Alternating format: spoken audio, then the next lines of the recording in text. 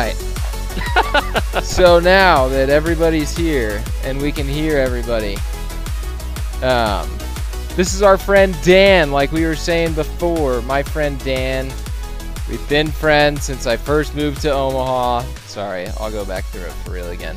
Dan and I have found ourselves in multiple conversations about political topics and agendas, and oftentimes find ourselves potentially on opposite sides of the aisle or with different views, but we always end up with a good conversation. We always end up having a beer together, giving each other a hug when we get done, and we don't let maybe what we disagree about stand in the way. And what I was saying, and then Dan responded to, so I'll let you say that again, we want to try to break the mold of just having the same people on that always agree with us, that share the same ideas that we might have. We want to get out of that echo chamber of just bringing in people and us sitting around and patting each other on the back and telling us how smart we are and how much we know about the world. So, and like I said on the first take, that's really commendable. Not a lot of podcasts do that, because we want to hear what we want to hear. We want to have our ideas reinforced and whatnot. But it is important from time to time to challenge our preconceived notions so that we don't get stuck in an echo chamber, because it's not all that far off to be within that echo chamber, and then the next thing you know, you're believing like QAnon satanic like baby killing shit. Like if you echo chamber hard enough, you can go from Benghazi and emails to Donald Trump was divinely chosen by God to destroy this invisible Jewish pedophile ring. Well, and we've talked about it before, and I don't want to keep beating a dead horse, but Facebook has literally monetized their business model off of creating these echo chambers for people by directing them. And again, I don't think they're necessarily doing it on purpose to, start a storm on Capitol Hill, but that's the result of what happens when you click you comment on all of those different people that are creating that narrative of the election was stolen and we got to take back the Capitol. You're creating that exact echo chamber for people to exist within and say, you know what, damn it, we do need to storm the Capitol. We do need to hang Mike Pence and kill Nancy Pelosi. Like, what? No, guys, relax. And don't let the liberals snidely scoff at it either. Because when they lose to Donald Trump in 2016, what's the first thing they do? They start talking about unsubstantiated and later proven to just be minute Russian election interference. All the Russian government did, good or not, did targeted ads at people. That's what they did. They didn't steal ballots. They didn't make him lose the vote. Well, lose the Electoral College anyway. But the fact of the matter is liberals are not immune from that either.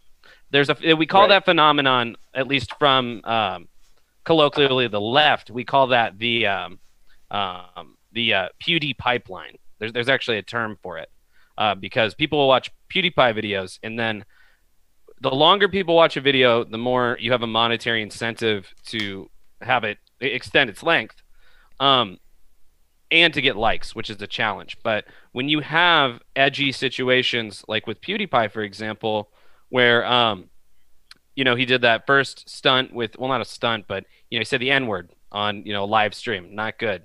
And then the second thing he did was he got those I think they were Southwest Asian or Southeast Asians, I don't remember specifically, it might have been India, Pakistan, got them to hold up that sign about Jewish people, and like the algorithm knows how to funnel people into more extreme content, whether it be on the left or on the right.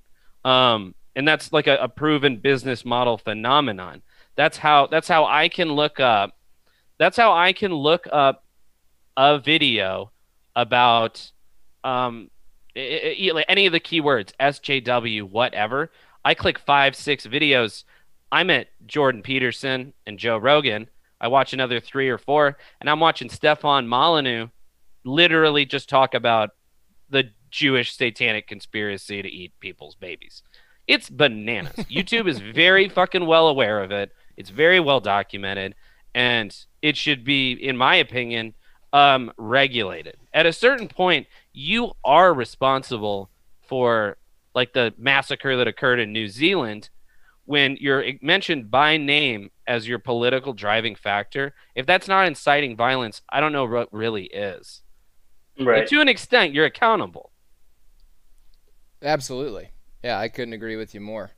And that's basically what, we've talked about at nauseum on this show before, how these algorithms are put together, to make money, but at a certain point in time, you have to say, okay, I have a moral obligation here to put monetization aside and, do what's right for people and get them to a point where, they're getting the information they want, not the information that we're giving them. You know what I mean? Yeah, it's the user's choice to continue to watch QAnon videos or whatever the case may be. Yeah, but what we're getting at though is that's not an overnight process. Exactly. Up until 2000, the last time I think even like Chris Hayes. So Chris Hayes, for some of your viewers that might not know who he is, he's a liberal pundit on MSNBC. He's does stuff like what Rachel Maddow would do. So that's kind of where he leans, is like center left. But they would not stop talking about election interference up even through last year. So like I said, the liberals are just as guilty of it. The problem is that, like, yeah, I agree with you in that at a certain point you have a moral obligation to put a stop to content that is by name mentioned when you scythe down a bunch of people with a fucking gun. Like your name is on that. And that's one thing I've always appreciated about you, Dan, is you have the same kind of idea or way of thinking that we do, in the sense that we don't really care if you're a liberal or a Democrat or a Republican or conspiracy theorist, whatever.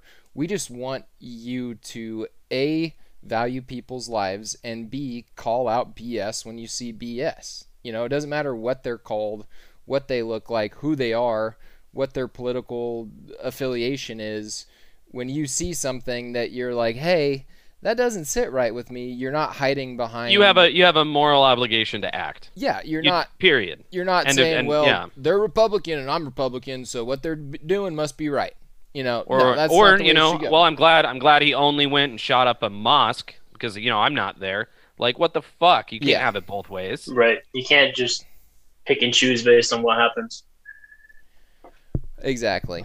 Sorry, Ben. I feel like I've been cutting you off. I don't know. No, you're good. I've been letting you guys ride.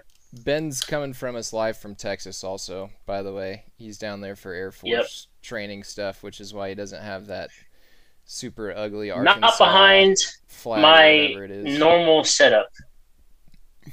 It's Hence, partly the reason why we had technical difficulties in the beginning, but we worked through it and we're here now. Exactly. And Combo brings up a good comment that is one of our talking points tonight. Call out BS when you see it. Me, Ted Cruz in Cancun. That's one of our talking points for tonight. And by the way, the memes with his hair braided, and like the pina coladas, SNL did a hilarious skit last night. Yeah, seeing a bunch of them. Him dressed up as like Jimmy Buffett. And oh man. Yeah. And then, like, so many people have said, immediately saying, well, my kids wanted to go to Cancun, so... And I don't necessarily think he was, quote-unquote, blaming it on his daughters, but he was doing a pretty good job to say, look, man, this wasn't my idea, all right? This wasn't my idea. The kids wanted it. I wanted to stay and help the state, but my daughters really wanted to go to Cancun, so I just did what I could to make them happy. Okay, let's call that shit the way it is. He threw his goddamn kids under the bus. Yeah, absolutely, yeah. For sure. Like, that's 1,000%. Ted, go to fucking Cancun. But don't when the public backfires at you because the Midwest is the coldest place on the planet and pipes are bursting and you get 5 minutes of power an hour, you don't get to go, oh, my 8-year-old daughter, you know, what would you do? Would you be a good dad? Shut the fuck up, Ted Cruz. Are you out of your goddamn mind?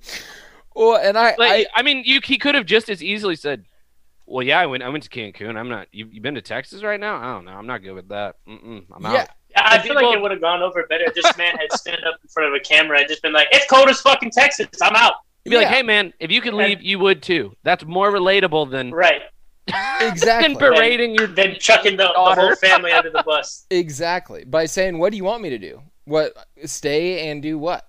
Like, you want me to go start, you know, unfreezing parts of Texas, you know, with my magical fire hands, or what? What do you want me to do?" Yeah, part of the job though, that you sign up for is you're essentially a representative. I mean, obviously you are an elected representative of your state, but if you want to be a good politician, which Ted Cruz certainly seems to not want us to believe to be the case, you don't do shit like that. If your state is freezing over, stay home.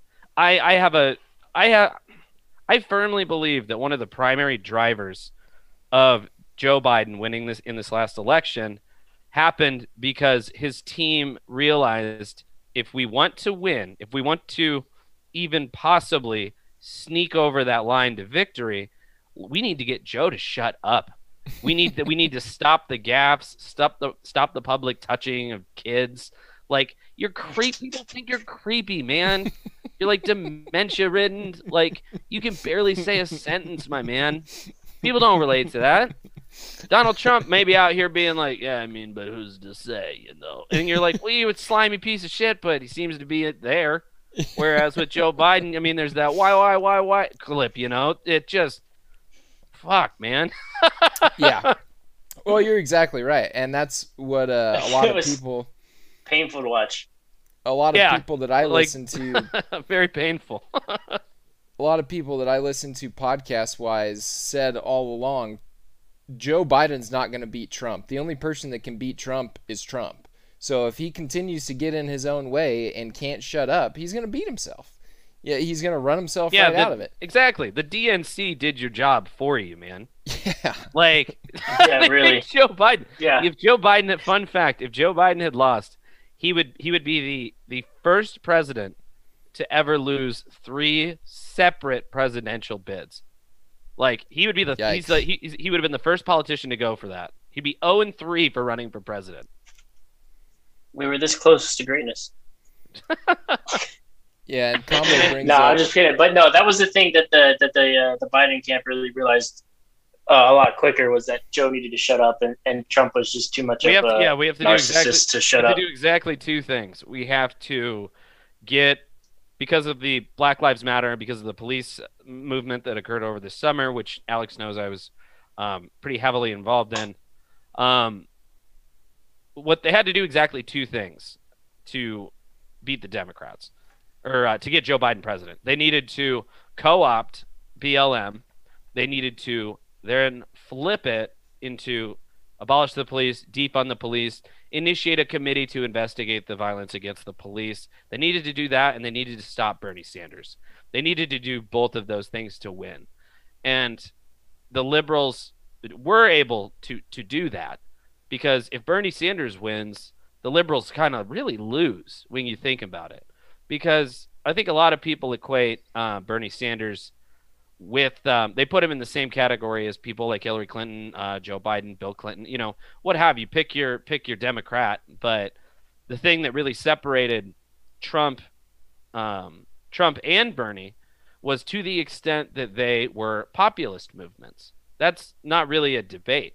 Trumpism, which some, you know, would argue closely resembles fascism due to how it equates nationalism and, you know, police authority and big guns. I'm sure you guys know what I'm talking about there, but they view that the same as when Bernie Sanders is saying we should have free health care. We shouldn't have a wall. We should, and by free, obviously, I mean, it's not free. Everybody knows that. I'm not going to going to get baited into that. Well, I think you'd be surprised how many people, but that's a really good point because, again, both sides do it. You know, some people hear free health care, and living in Nebraska, we both live in Nebraska, I know a lot of very right-wing people that are like, free health care, somebody's got to pay for it. Well, if it was truly just free, and I'm not a huge fan of like the free healthcare idea. I think that there's some good principles that can be used within it, but I'm still a free market kind of guy. If it's truly free market and we're not being hosed by incredibly high doctor bills that no one can pay for, and if you don't have insurance, you're basically just screwed for the rest of your life. Don't like that. Yeah, the problem right now is that unchecked capitalism is doing what unchecked capitalism does. Eventually, if you play the game correctly, and you follow that logic all the way to its conclusion, if there's 5 bread makers in town, and then you can cut costs, reduce labor, increase profit, cut costs, reduce labor, increase profit, acquire one, you rinse and repeat that, and then eventually have all of them. The problem is unregulated capitalism. People confuse that very often with crony capitalism. The system, these are issues by the system, not as a bug, but they're a feature of it. This is the goal. This is how it is supposed to be done. Increase efficiency, increase output, increase all of that, and then eventually someone's going to win. The problem from my perspective is that you can definitely apply that to movie franchises. You can definitely apply that to video games, but you don't, in my opinion, morally, I don't think that healthcare belongs in that category of things to be competed over. I think it's a human right, and I think that if you adjust for inflation just what the taxpayer pays originally, if you adjust that proportionately to what the government has to subsidize these hospitals for, an example I'm thinking of is my appendicitis. Had I not had insurance, that was a $150,000 bill. I don't have that money when I'm 16. So whether or not it's apparent, you guys paid for that because the government bailed out the insurance company who didn't get paid as a result of that. With the Medicare for All solution, what we're really going for is let's cut out the middleman. Why do we need the insurance company at all? If you give everybody health care, the entire nation as a whole pays less. And that's not a debate. That's the science. That's the math behind it. I think if more people understood that what we're saying is instead of paying $400 a month for your family's health insurance, you're basically only going to pay $300 over the year in taxes. You're actually, as a nation, our deficit would go down if we did that. That's the capitalist argument for that's the capitalist market for, or argument for like a free market solution. But if you apply that same logic on its head, it doesn't work. Does that make sense? Yeah, no, it makes total sense. And I think where I would not disagree but push back on is basically I don't really want the government telling me who I can and can't go to the doctor with. If you want to give me a tax rebate because I have privatized insurance through my work company or whoever it might be, that's fine. I don't necessarily want to pay the taxes behind it because I'm not utilizing that service. But if there wants to be something like that where you can sign up and say, hey, $300 a year or you might $300 a month over the course of the year, and you might have longer wait times. You might have, us telling you which doctor you can see, what procedure you can or can't have. I just don't personally, and I guess I'm fortunate in that realm, but I also see both sides because my girlfriend doesn't have health insurance at all. She works at a beauty salon. She's an assistant manager of a beauty salon, and she doesn't have health insurance, and I see the struggles that come along with that, and I'm fortunate to work at a job where I do have health insurance, and it's actually pretty good health insurance, so I don't have those same struggles. Mm-hmm. Yeah, I have great insurance as well. The problem is that, like, let's say, for example, here's my moral issue with it, if I can be frank with you, okay? Mm-hmm. So my moral issue is I was obviously laid off with COVID, essentially, You know, I was working construction for a company here in Omaha, and as a supervisor, like a foreman, that kind of thing. So I was working construction here. I had great insurance. I lost that insurance, but due to the timeline, by the time Pelosi in the House and then the Senate approved, that that stimulus bill, which also included if you've been on, you get to retain your health insurance. Because of that didn't occur in time for me. I missed that deadline. So what ended up happening is I had to go and pay for a doctor's appointment for a specialist. I had to see a specialist about every 3 months for my back. Now, out of pocket, including the medication, costs me about $1,300.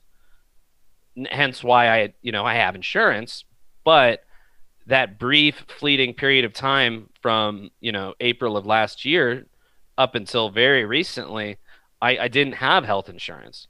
So yeah, I have paid about probably $4,500 just in medical bills out of pocket. I am blessed and I am fortunate that I can afford that I have saved for that I've been able to do that. But there should not be a barrier for entry to be able to see a doctor. That's my argument as someone who is basically coming from the standpoint of everyone is going to save money. And then on top of that, everybody deserves what I have, if not better. The whole, the government's going to tell me what doctor I can and can't go to. And on top of that, as a result of that, they're going to tell me I can or can't have a surgery, or I will or I won't have a death panel. All those talking points. I mean, to be frank with you, Alex, like those have all been like really thoroughly debunked. When you socialize medicine, you're not socializing the market. Those are different things.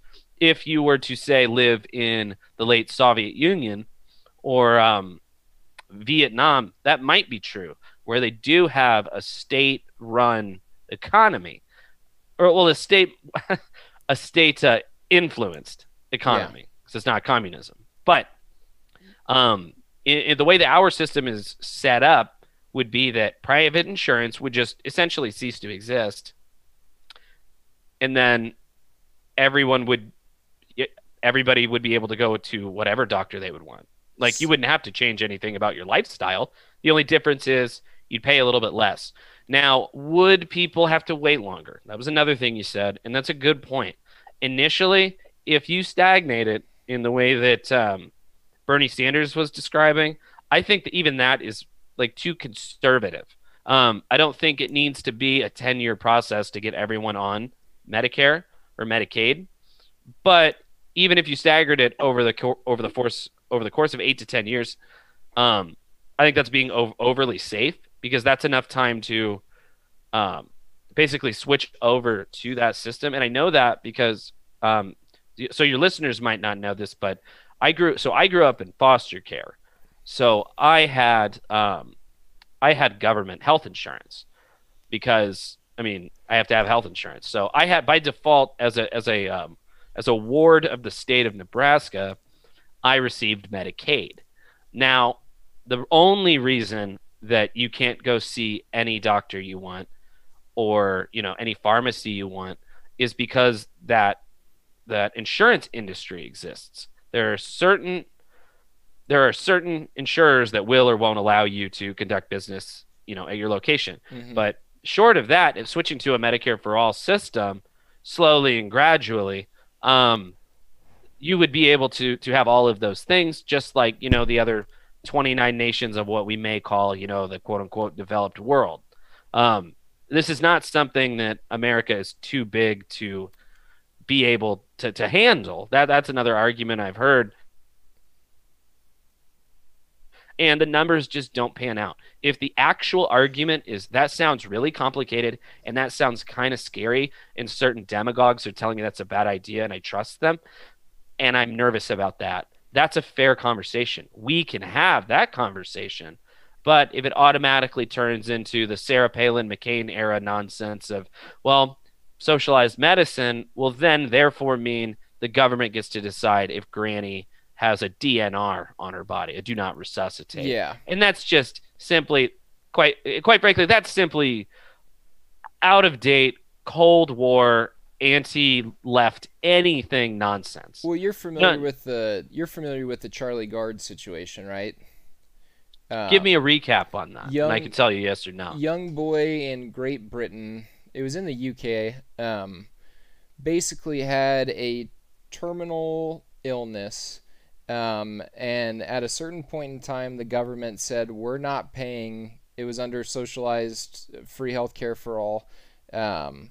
We're not paying for his surgeries anymore because they basically pronounced the child dead before he was dead. And his parents kept saying, well, wait a minute, like, he's alive. What do you mean you're not going to keep paying for his treatments? And they're like, well, in our eyes, he's terminal. There's nothing we can do anymore. We're not paying for his visits anymore. And when I heard that story, I was like, that's the exact situation. And let me put it to you this way. If there's a way, and I'm not a doctor and I'm not an economist, right? If there's a way for us to get healthcare for everybody and it doesn't change the normal everyday to-day situation for American citizens who go to work, who work hard, or nice people, by all means, like, let's do it. I am in no way saying that having healthcare for everybody isn't something that I would like to sign up for. You're making sure there's a legitimate plan, that it's thought out, and that there's follow through. And my biggest problem is, I'm a small government guy. I'm a more local, state level decision type of fellow, I guess you could say. I don't want Trump or Hillary or Biden or Bush, any of them, the figureheads, I'm using them as like the government, them. I don't want them telling me what I can and can't do when I can go to State Farm, Liberty. In fact, I just changed insurance companies because I was like, man, I feel like this is really this is high. And I found another insurance company that cut my rates like in half, same exact coverage. I'm like, to me, and maybe it's just because that's the world that I live in, and that's just my only really personal experience with it. That's what I think a free market creates. And the idea, and again, like we talked about it already, free markets swallow up the smaller guy, swallow up the smaller guy, and then they become a monopoly. You can't have that either. But I just don't want the government or a faction of the government telling me again that my terminally ill son isn't, worthy of the government's dollar anymore to go get his treatment in his final days. You know what I mean? And that's fair. To be forthcoming, I'm not aware of that case. I would have to look into it. Yeah, you definitely should. And that, yeah, Dan, that's exactly why we have these conversations, because you've already made some points that I'm like, hey, that's a good, fair, and honest point. And I try to listen to as many left-leaning people as I do right-leaning people. If I'm being completely honest, I probably listen more to like the right centrists, if you will. And those are the stories that get talked about. Right? What do you consider a right centrist? I would say, just so I know where we're at on my spectrum. I would say like you're, gosh, I'm trying to think. Like a Joe Rogan almost type, although he's kind of more on the left. Maybe, gosh, I'm blanking on names now. I'll tell you who I do listen to a lot. I listen to a lot of Joe Rogan. Ben Shapiro has a lot of takes that I disagree with, but he says a lot of things that I think make sense. I listen to Dax Shepard's podcast, who's a left-leaning guy. So I try to not just surround myself with people who identify one way or the other. Yeah, I don't need you to tell me that I'm right.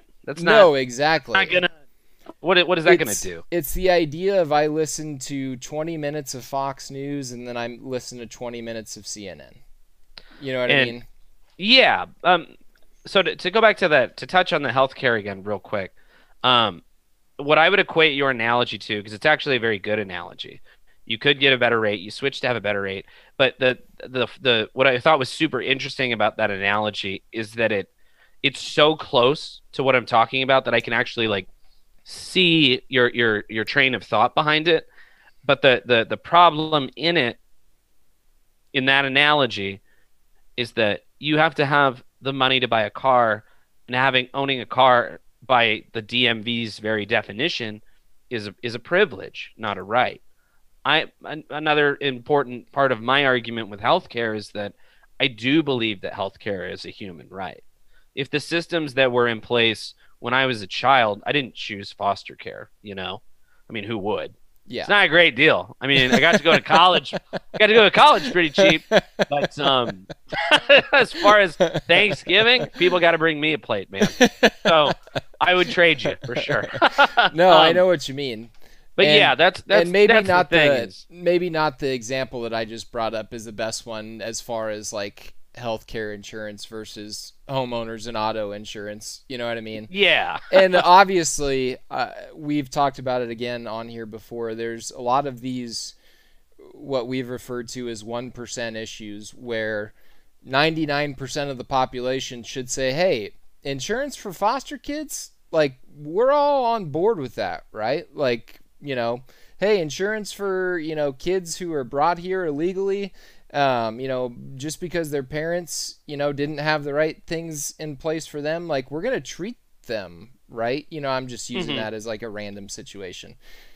And the difference I think between you and then other people that I associate with that I would, think are more neoconservative or, even like right leaning, is that you have that. What I think you and I can agree on is that there is a moral compass and there are moral stakes at play. And I feel like too often times people like Ben Shapiro, Dave Rubin, to an extent, people on the left such as Vosh, they remove that and they condense the entire human experience down to like a numbers equation. Yeah. Whereas you and I look at it, and religiously, I don't know if your listeners know that about either you or I, but I'm an atheist, and for the time I've known Alex, he's a Christian. Yep. And we've always connected over how odd it is that we have the exact same moral compass and we believe quite literally the opposite thing.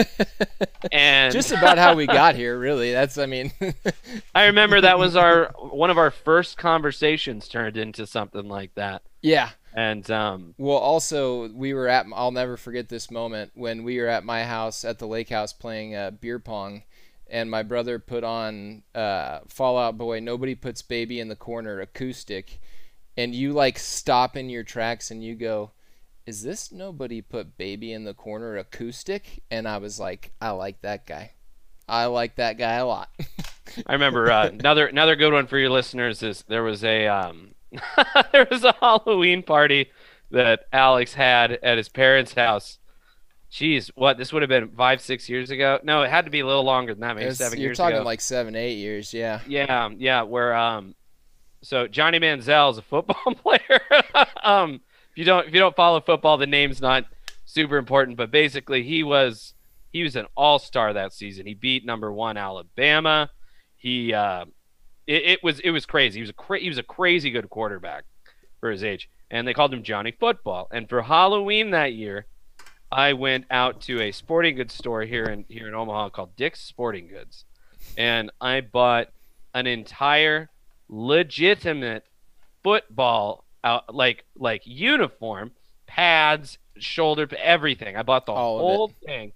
And then because they didn't offer a Texas A&M number 2 jersey in an adult size, I had to buy it in a youth large, and it was tight.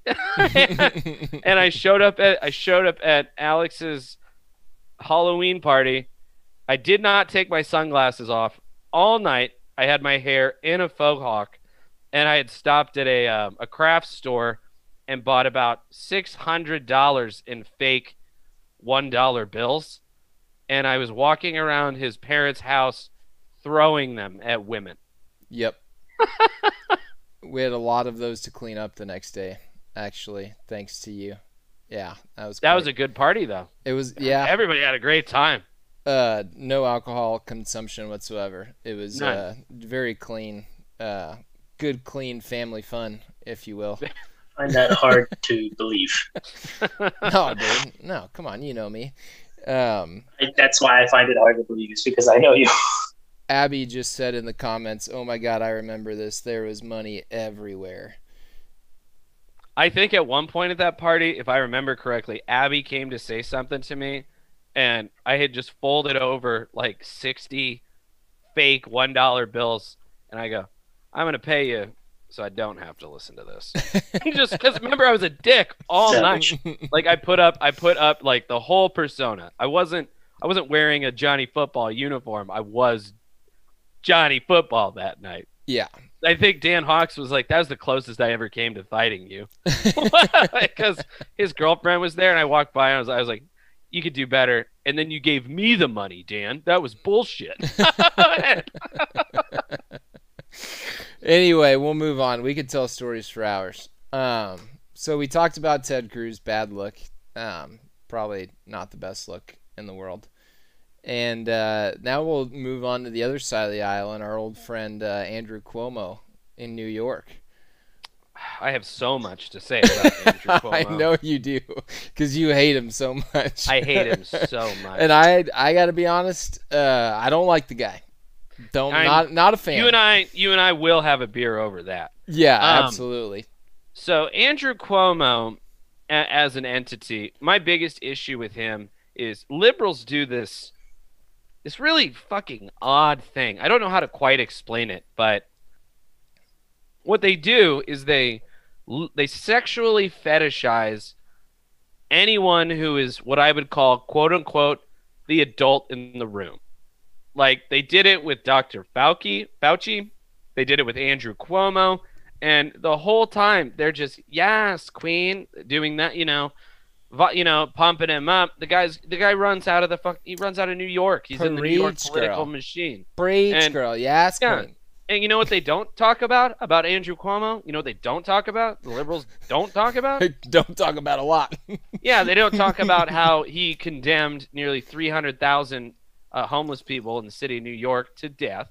They don't talk about how on Rikers Island there was at one point a 37% COVID test positive rate, while the UN was begging him to release people from jail because you have the power. We're talking people who are held without bail, meaning they don't have the money for bail, or meaning that they don't have the money for bail, or for whatever reason they're not allowed bail, but they're nonviolent. It's nonviolent people.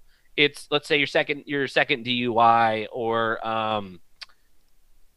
something to that misdemeanor effect. Drug charge. Misdemeanor drug charge, or like a low-level felony drug charge. Yeah. Something to that effect.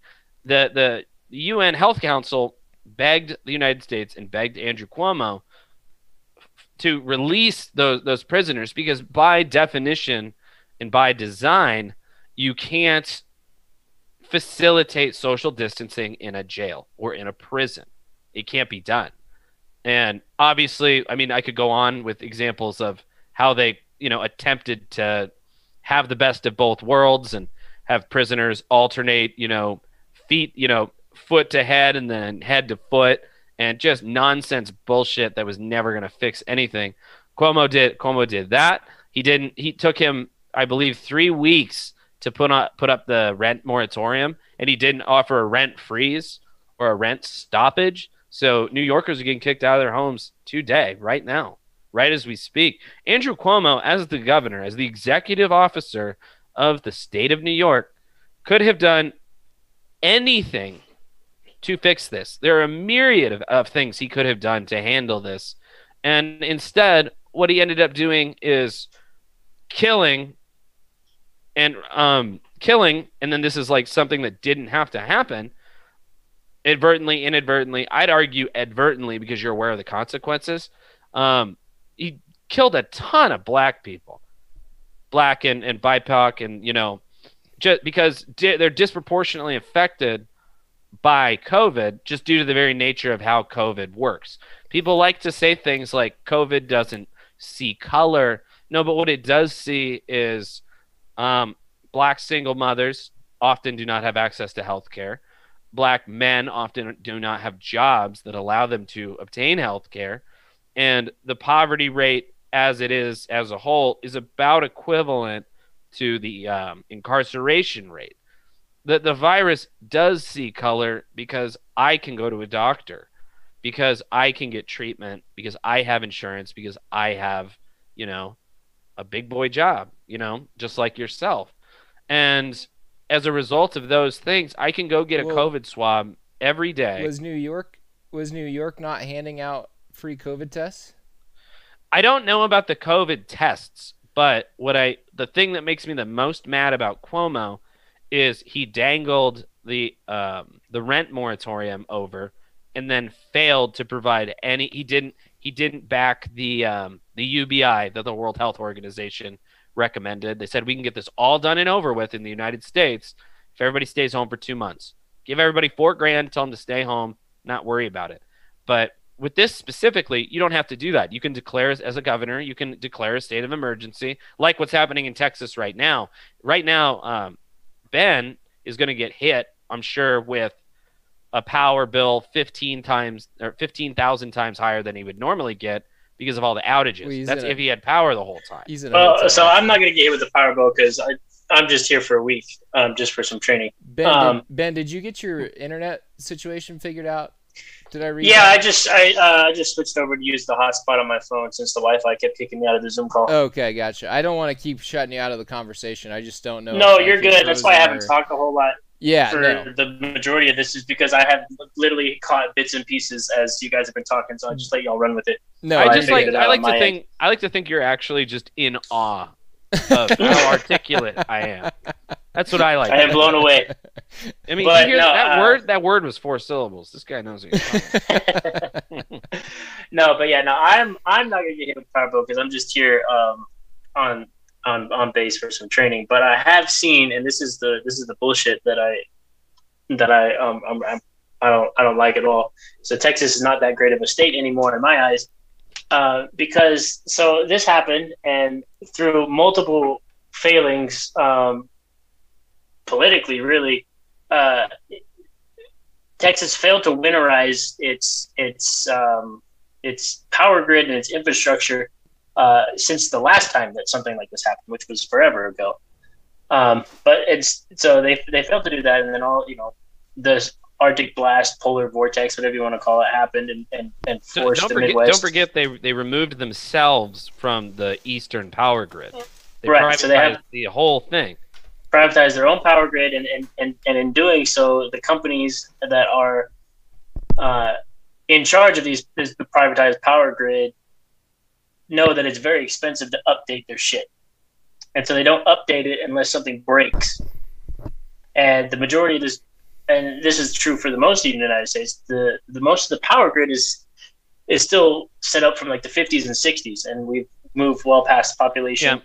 After Eisenhower initiated the basic population. The population has grown exponentially past what the power grid can handle. And Texas having privatized and they're in it now just for the money, don't fix anything unless it breaks, and then they kind of sort of update it a little bit, and they've done fuck all to winterize their shit, which you can't really blame them for that.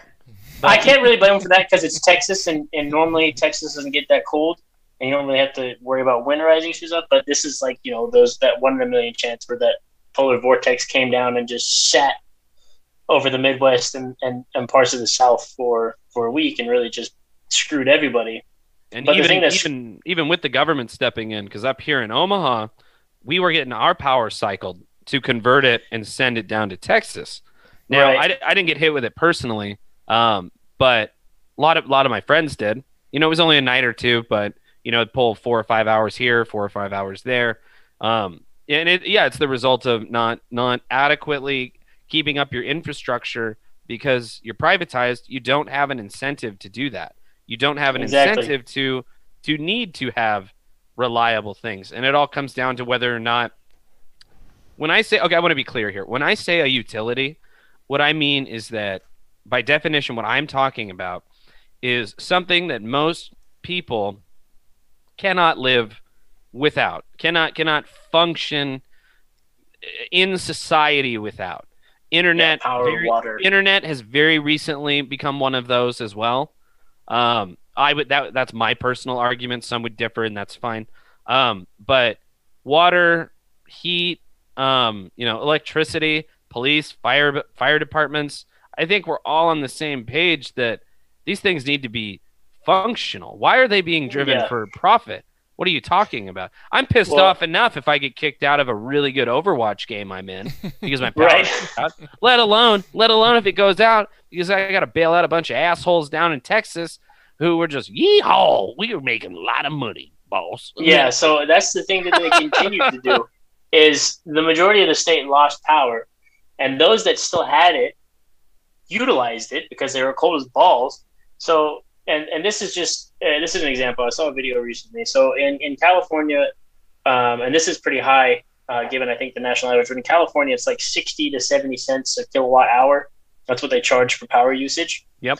So for the people in Texas that still had power, some of them were getting charged upwards of $9 to $10 a kilowatt hour because they still had power and were still using it to stay warm and stay alive. So now at the end of a week, their power bill is upwards of $4,000 to $5,000, $6,000, $7,000, $8,000 for a power bill. And their solution to that, you wouldn't pay that much in power Yeah. In a year, maybe. Like maybe in a year you would pay that much. Well, Ben, we're not paying that much. Ben, What I it's, was- what I- it's supposed to be divided, okay? It's not our fault that the power wasn't being, able to be divided. Oh wait, we didn't Which is update our bullshit, 'cause it is systems, 100% and it really their is fault. 100% our fault that the power should have been divided, and now we're just going to charge the normal average Joe because they had power more for the same. We're going to place the entire state's. the entire state's average on these 7 people They'll that had fucking power, do. so we can still get our money. Which I have is a better bullshit. idea.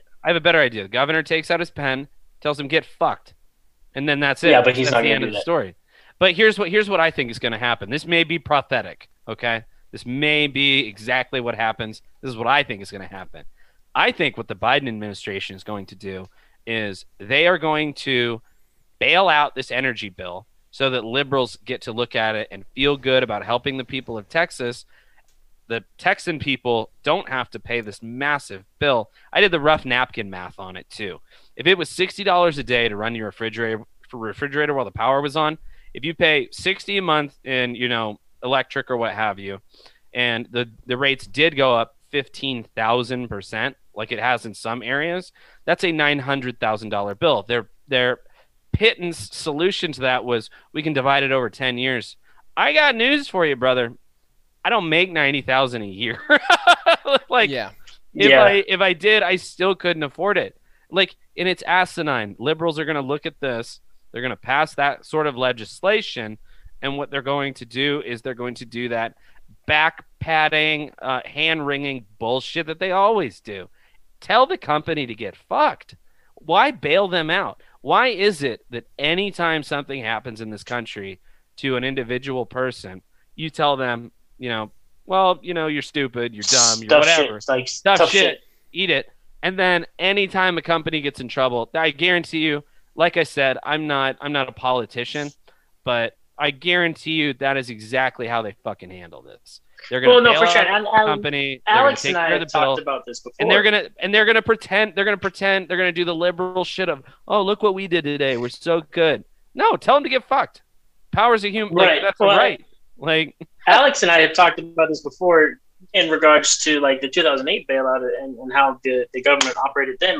Privatized companies came and were like, oh, please, can you help us? And what the government should have done then is what we're telling, what they should do with these power companies now is something tough shit. You're a privatized company. If you can't make it, you can't make it. Sorry. We're not here to bail you out. But because of the way money works and how our government has become now, they're invested. They're in each other's beds, and so they're going to help each other out. And then, like you said, the liberals will look at this as a way to make themselves look good and make themselves look good to the Texan people, so that maybe next time an election comes around, they'll be like, oh, the liberals helped us out, not the conservatives. And then maybe they'll flip the state. It's beautiful because, it looks like somebody asked Ask him if he plays Mercy. I do. Okay, so I play 3 characters primarily.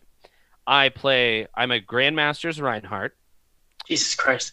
I play Mercy to about a Master's level, and then the best DPS I play is probably going to be Reaper or Soldier, but that's barely at gold. He's too good for us, combo. No. If I'm playing DPS, I'm right there with you. I'm right there. We don't need DPS. We need. This is wildly off topic, but we need healers. 3 months ago, I actually cracked top 500 Reinhardt. I ended at 497 for PC. Insane. Are you guys speaking English? Yeah, well, sorry, Combo and I play Overwatch, but we play on PS4. We're always looking for people that actually like play good healers because we both play tanks and we end up carrying the team all the time, and our season rank is reflecting.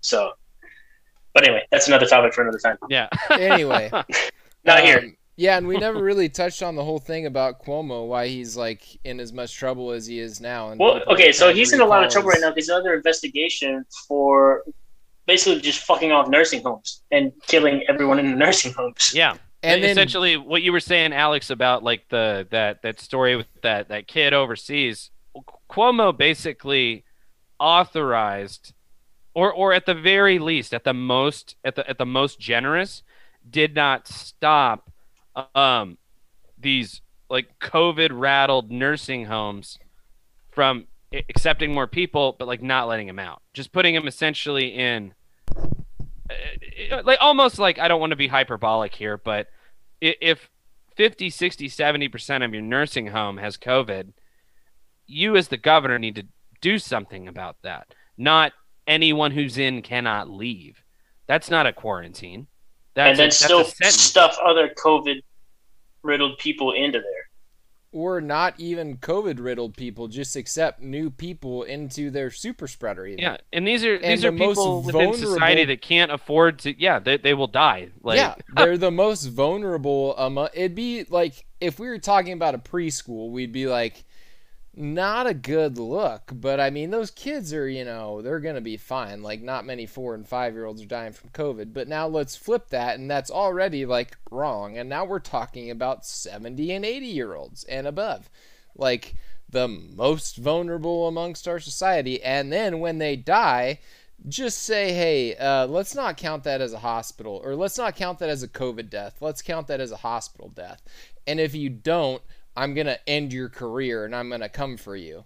Like, that's the other kind of horrific part about it, is the guy was literally, like, he wasn't threatening He was in a position to save a lot of people's lives with the stroke of a pen, but because he wanted to present the image of New York as a whole handling this well, whilst also being one of the most populous states in the union, of course you're going to be number 2, number 3, number 1 on getting hit by COVID list.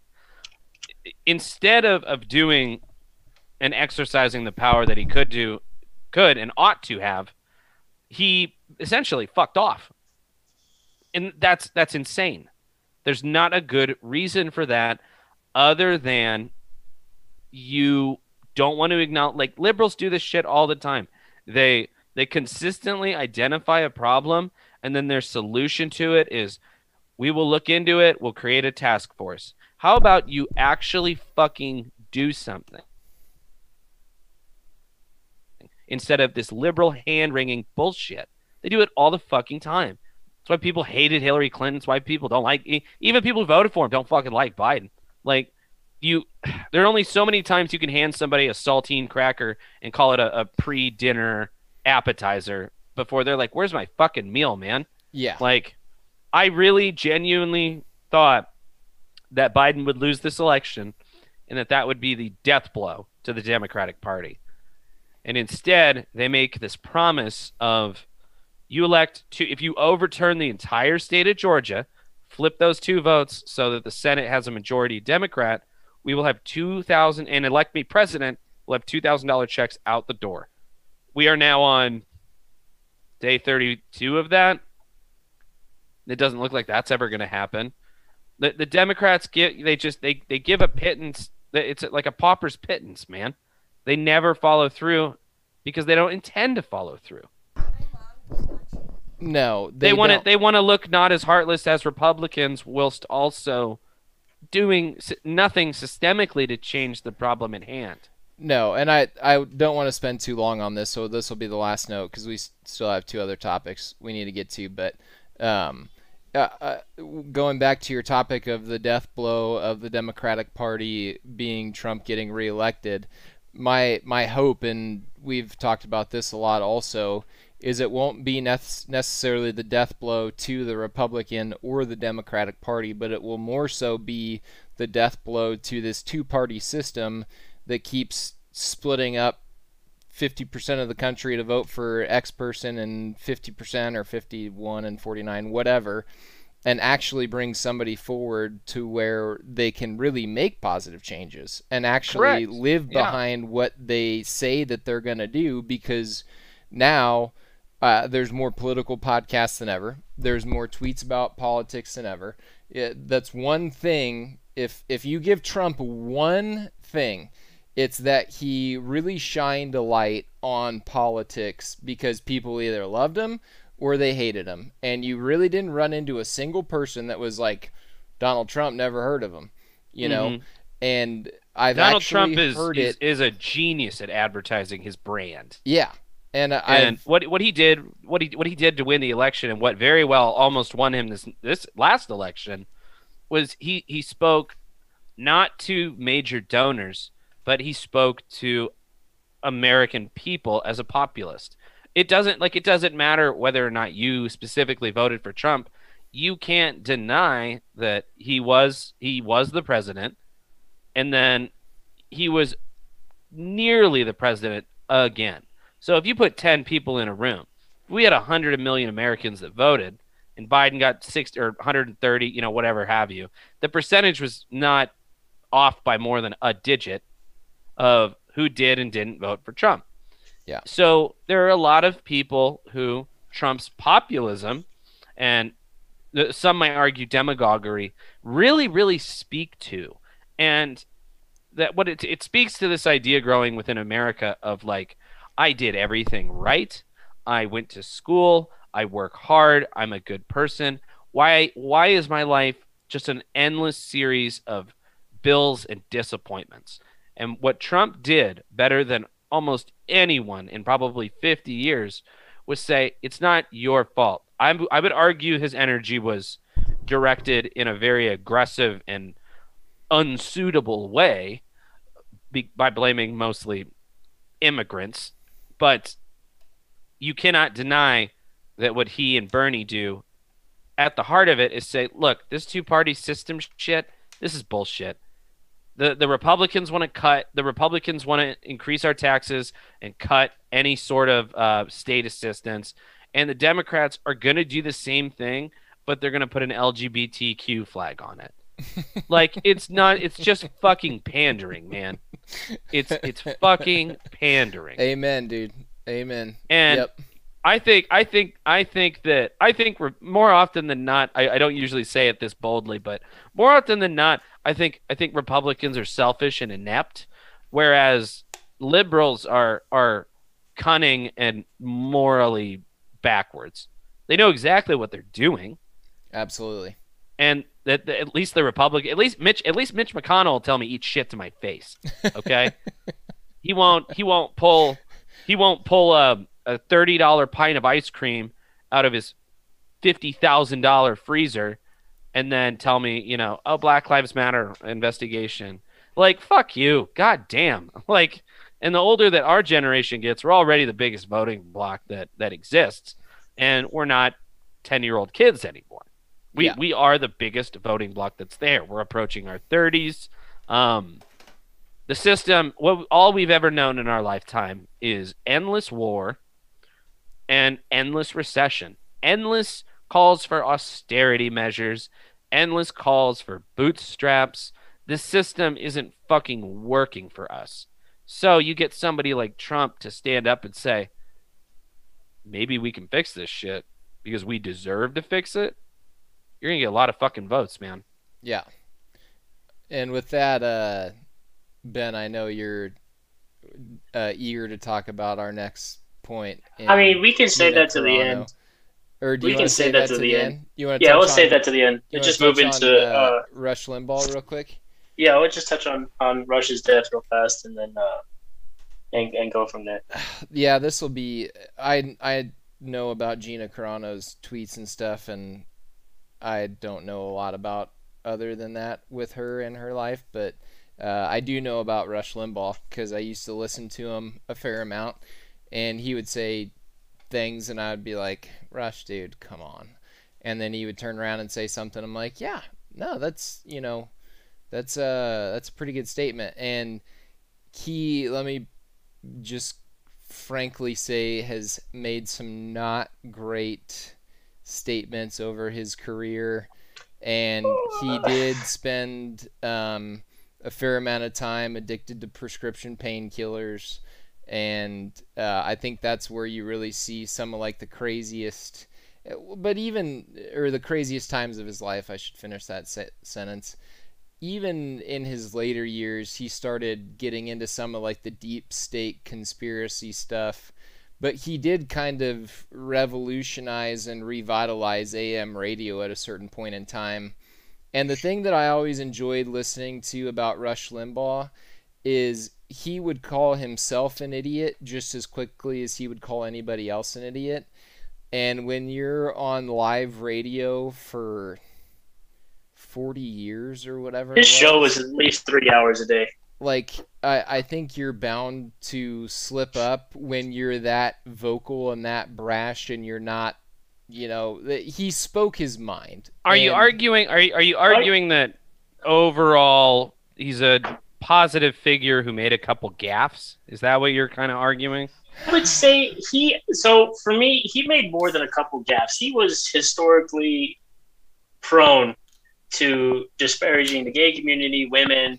Yeah, I think he's a misogynist, racist, more so than he did anything else. And there have been a couple times where he admitted he's like, I do kind of regret saying that. He's like I don't know. There wasn't enough remorse in his heart to really get after it.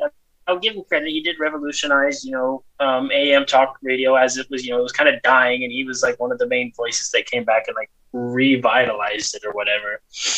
But for me, I remember listening to like my dad having Rush Limbaugh on in the car, and for the most part, like, there goes Ben bragging about his having a dad. Cool, dude. Awesome, man. Damn.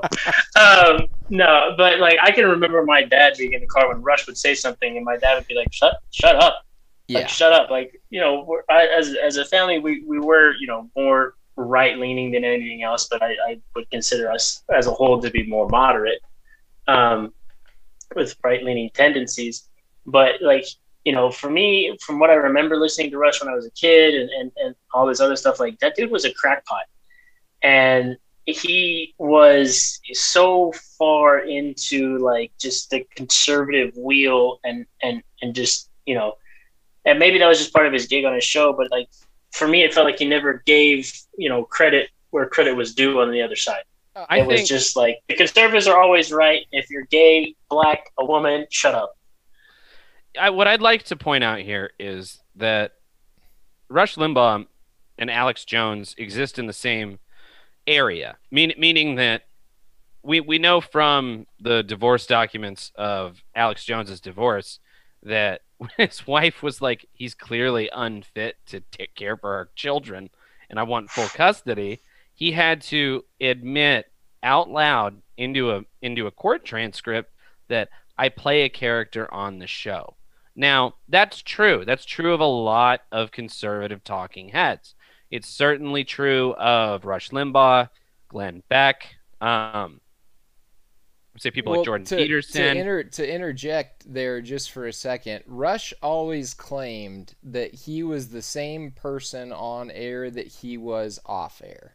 I can't bail him out then. And not saying and I'm not saying that that's not necessarily playing a coy role and saying, no, people aren't going to listen to me if I claim that I'm someone different off air, because a lot of people off air God, I'm blanking on the guy's name. Who was the moderator in one of the debates? Chris Wallace. Yeah, Chris Wallace. Chris Wallace was actually really good friends with Rush. Aside from interviews and Fox News and so on and so forth. Tucker Carlson's another one too. You'll see him at the same events that you'll see the Clintons at. Exactly. You know? And I like Chris Wallace. Especially when he was grilling Trump as hard as he was during Trump's presidency and really kind of holding his feet to the fire. Anyway, side story. Chris Wallace said the Rush Limbaugh that you would have dinner with was a lot different, a lot quieter, a lot almost more of a shy guy than what you saw on Rush's radio show. So I just wanted to interject that real quick. But I think he was being more coy than what he let on. I'm sure. I mean, if the man's smart enough to build that kind of fan base and make that kind of money, there are things that you can push and there are things that you cannot push. So when you are hyperbolic, those people are going to continue to watch you, and they're going to watch you more than they would otherwise. The problem with Rush Limbaugh that I have specifically is, I'm trying to just pick one. One of the big ones that I always hated was that he would do that weekly segment and list off the names of people who had died of AIDS that week. And morally, that's disgusting. I could never wrap my head around why you would do that. Like, sure, maybe they're gay. Sure, maybe they're people of color.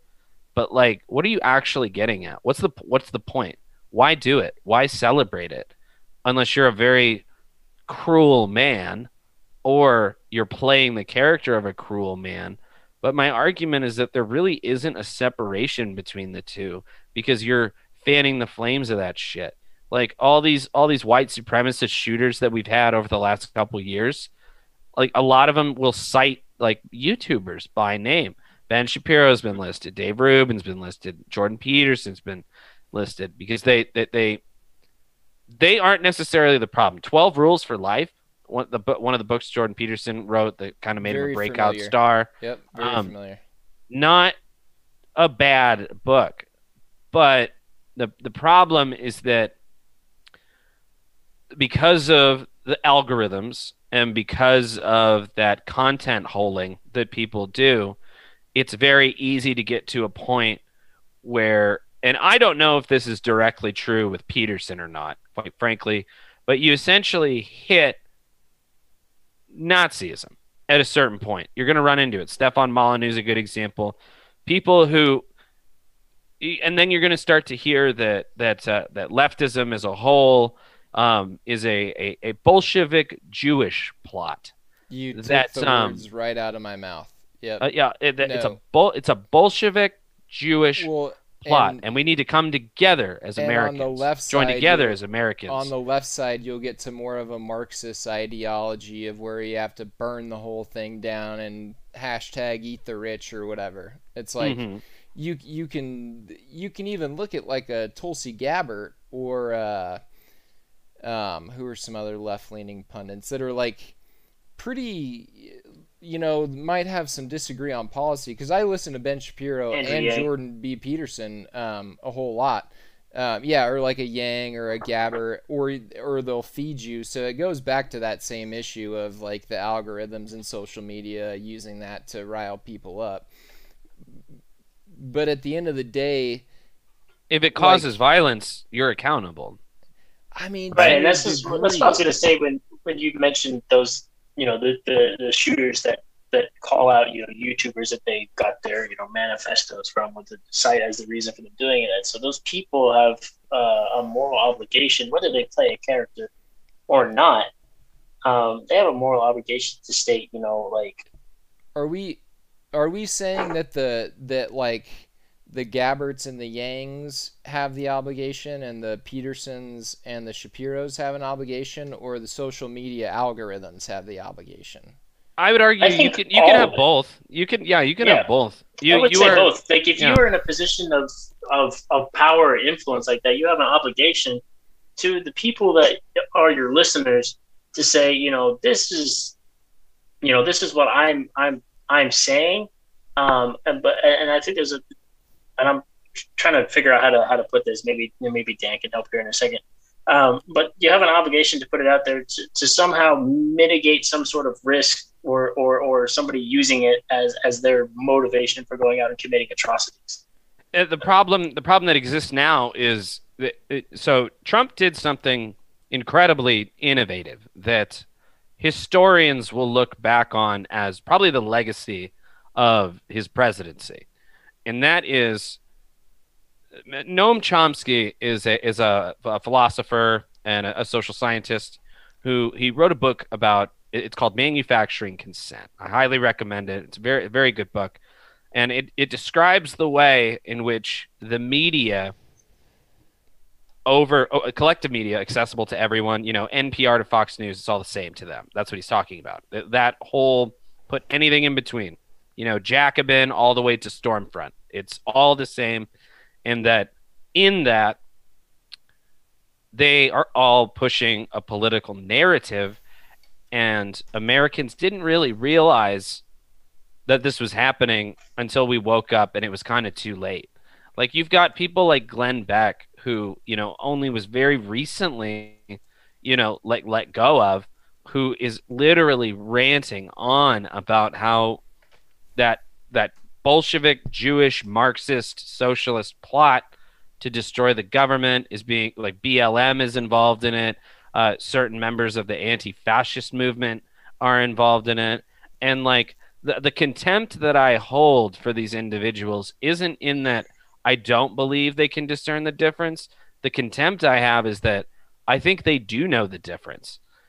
And at a certain point, if I have a platform and I tell everyone on it to go out and literally murder Jewish people, and then that actually happens to a certain degree, civilly, I'm not even talking like civilly or criminally liable, but like morally liable. If you say the words "go out and murder Jewish people," and then people are murdered who are Jewish, and then you say, "Well, I didn't murder them. I just told people to do it." Yeah, you should. You don't get to throw your hands up and go, "How could this have happened?" I think where like the Shapiros and the Petersons get a bad rap is where they do treat normal situations almost like a numerical equation, right? And we touched on that earlier. Exactly. I think I was getting to that earlier. We talked about that earlier,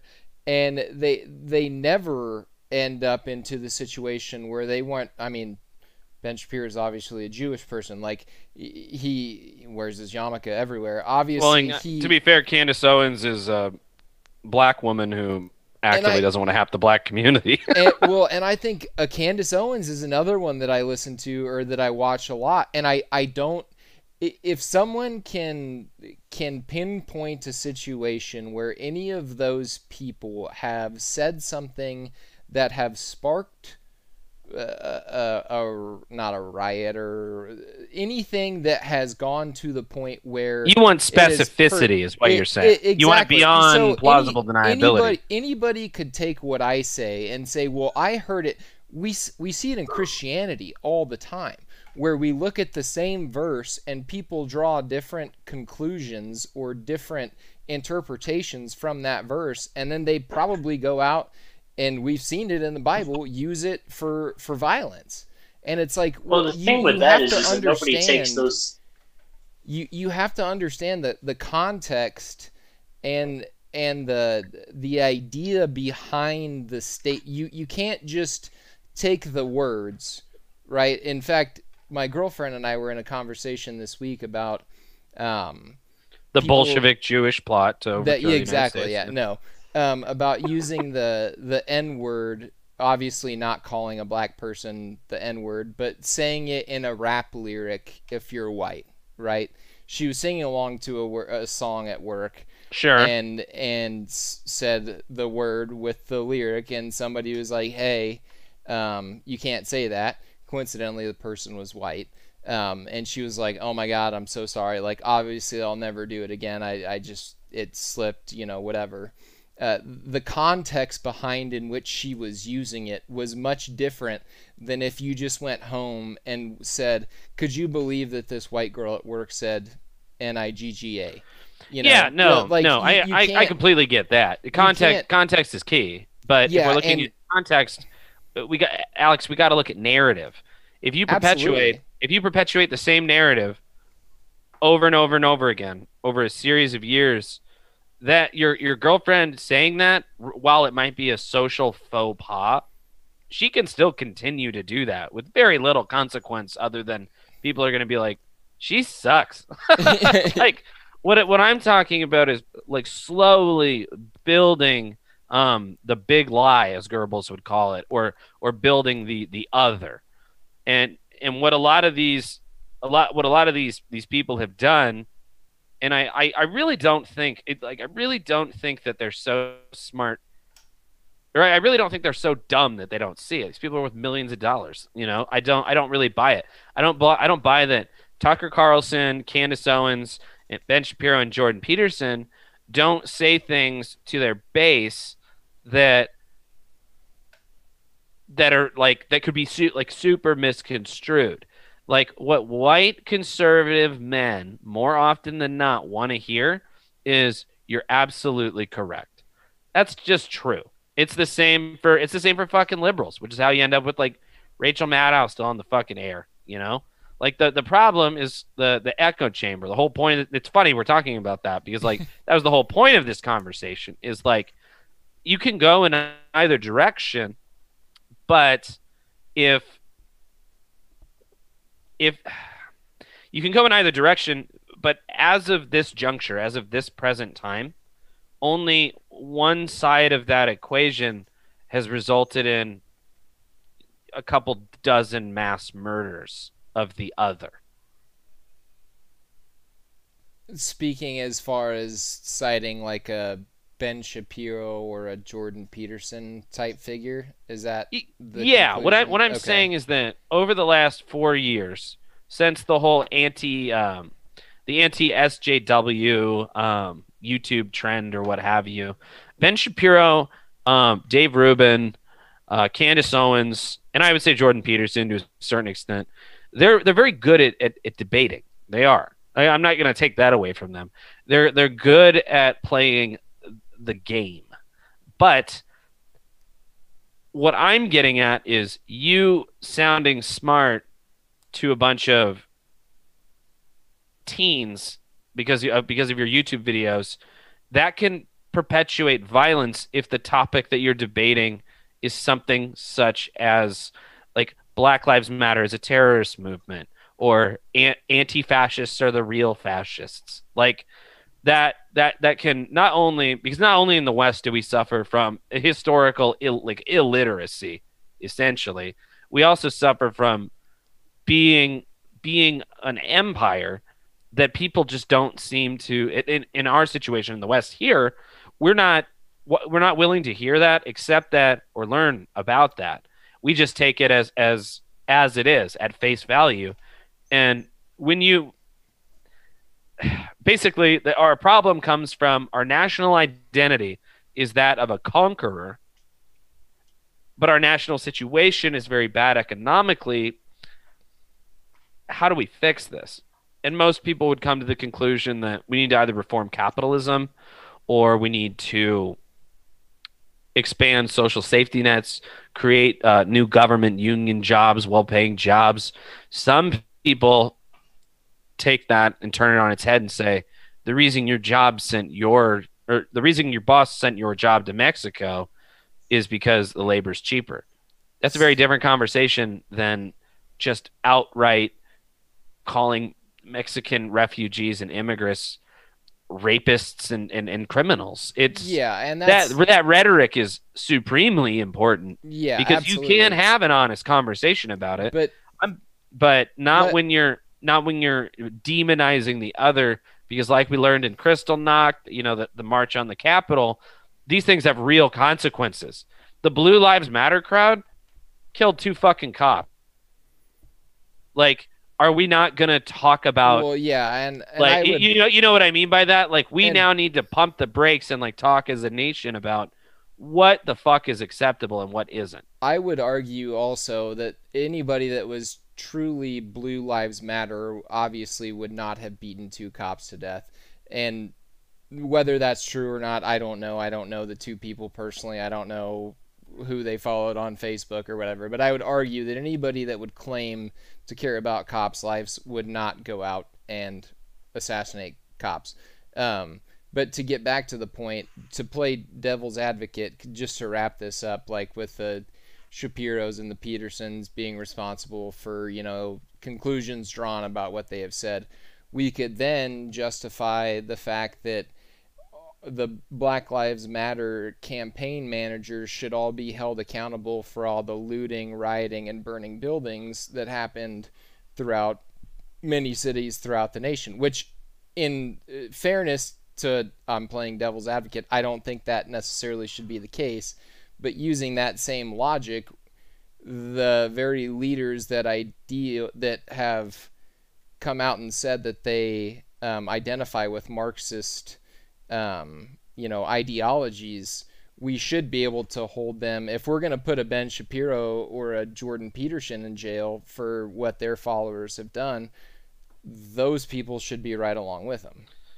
And I would agree with that if there were a single death attributed to the Black Lives Matter movement over the last summer. Dan, my friend, you know that if you're talking about police running over protesters with their cars times. No, but or in terms police of officers being gunned down in New York as a result of the Black Lives Matter movement, or black. And again, I don't care what your skin color is, Black Lives Matter supporters blocking entrances for those same police officers that were just gunned down in the street because they don't think they should be allowed to get to the hospital.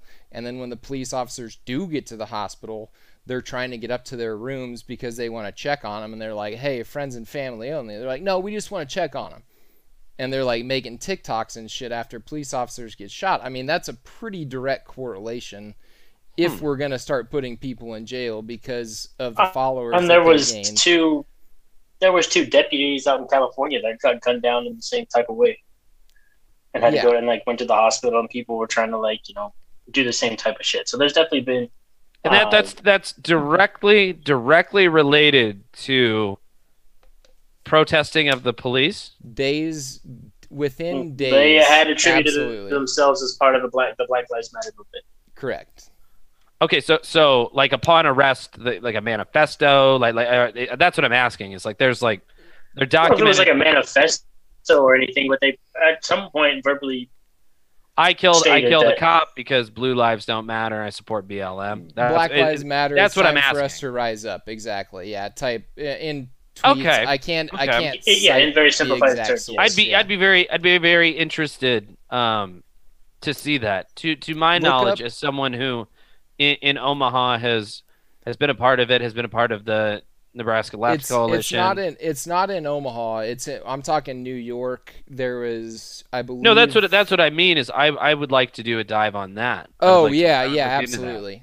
Because I don't know enough about it to rebuttal it, and so therefore, and one if thing, if that is indeed the case, then that certainly is a problem. One thing, definitely. Dan, that I'm learning more and more as we chat is that how dangerous, because again, you've said things that I'm like, I wasn't aware of that, and I've said a couple things that you weren't aware of, and we both strive to not live in an echo chamber where we hear the same things over and over. We both want what's best for the common good of humanity. But yeah, I'm not here because I'm the guy with the answer. No, and that's what I'm saying. Again, the whole point of us having this conversation was to get out of the echo chamber. And as we continue to chat, I'm continuing to realize how important it is to have civil conversations with people that may not agree with us or may have different ideas than us, and actually sit down and be able to chat and say, hey, I don't know it all. You don't know it all. But together we can be better. And we still might not agree, and that's okay. But anyway, I just had to throw that in there real quick because No, certainly it's a nice change of pace from. Because I've always you've known me a long time. I've always despised that you're so smart. That back patting bullshit. Yes, Queen. Yes, Queen. yeah, I fucking hate it, man. It's the worst. It's like, do you not why would you want to live in that world instead of reality, man? Like, you can affect reality. Like, all of us together can affect reality. But what I was saying about Trump earlier is what you can't overlook, what you can never possibly overlook, that historians are going to look back on as the legacy of his presidency, is the invention of and a lot of this this ties into what, like, the violence that has been committed more than almost any other single thing, is alternate realities where fake news, things can be fake news, where I don't like what you're saying, it's not true. Like, we've seen this play out before. There are empirical things that do or don't happen. Dates do exist. You know what I mean? I know exactly what you mean. And I think the worst part about fake news is that fake news isn't always fake news anymore. It's lies with a hint of truth. Correct. It's just plausibly deniable enough to not be a lie. Just enough just barely truth to have some hints and some traces to the truth, but just enough narrative to get people to where we want them to think and how we want them to think. And that's fucking dangerous. That's a dangerous ideology to fall into, because you get people who are the quote-unquote fact checkers and say, well, no, he's telling the truth because he said X, Y, and Z. Well, A, B, C, D, E, F, G was all bullshit. So can we look at that?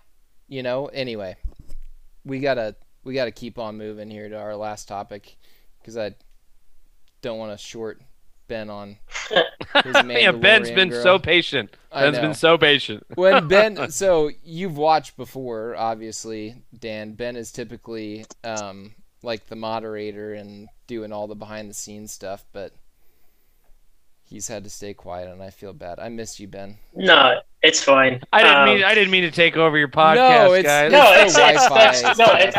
That's not even the thing. No, it's totally fine, and it's definitely it's good. It's good because sometimes I get on a roll and I just talk a whole bunch, and people tell me to shut up. So this was your opportunity to see me shut up for a little while.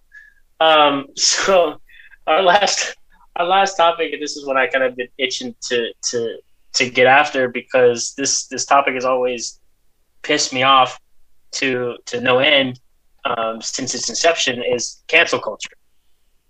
And so one of the most recent victims of cancel culture has been Gina Carano, who, for all you Star Wars nerds out there, she plays the rebel drop trooper from The Mandalorian, and she has historically been known as a more right-leaning individual, but she doesn't back down from her beliefs, and she has been under scrutiny from Disney for it before, but this was probably the last straw for all of it. So recently she put out a few tweets and a couple of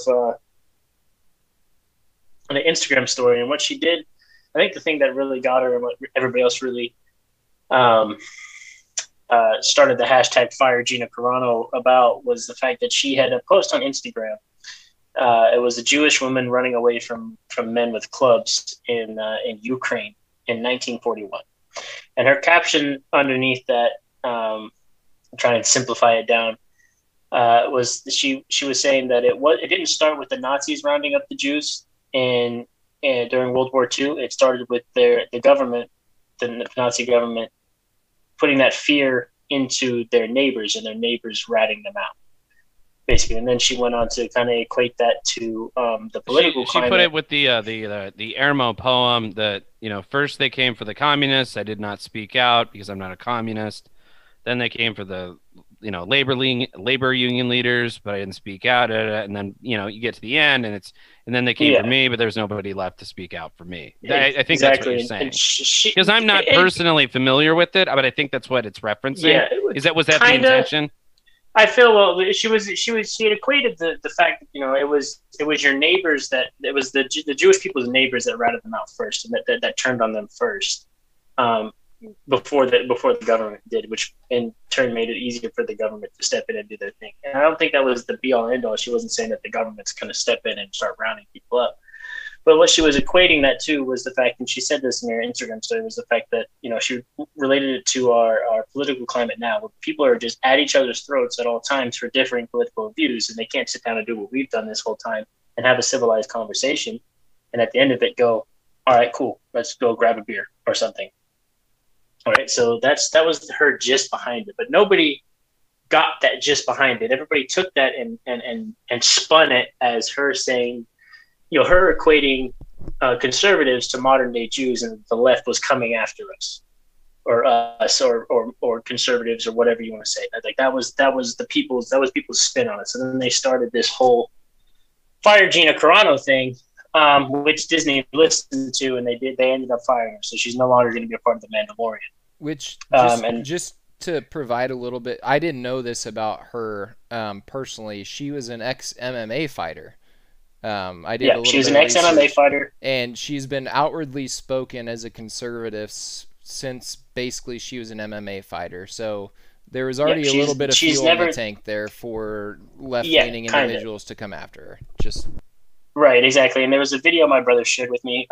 That's basically, she's been the type of person that the video was called "The Girl That Never Backed Down" or whatever. So given her MMA background past, and her you said she's just wait a minute. You said she's just been approved for that. The Girl Never Back Down. Like that's a project that's gonna happen now. No. There's something she's doing with the Daily Wire, if I remember correctly. And that's in the article that I have pulled up. Her agency dropped her, and the Daily Wire. She's working on something with the Daily Wire. But this was just a video that my little brother shared with me when he brought this up to me. It was something along that lines of the YouTube video, the title like that. But basically, it was just a quick overview of her life that was like, she's always been the type of person that stands by her guns, stands by her beliefs, no matter what she says. And if you don't like it, then, pretty much like, sorry, but not sorry. So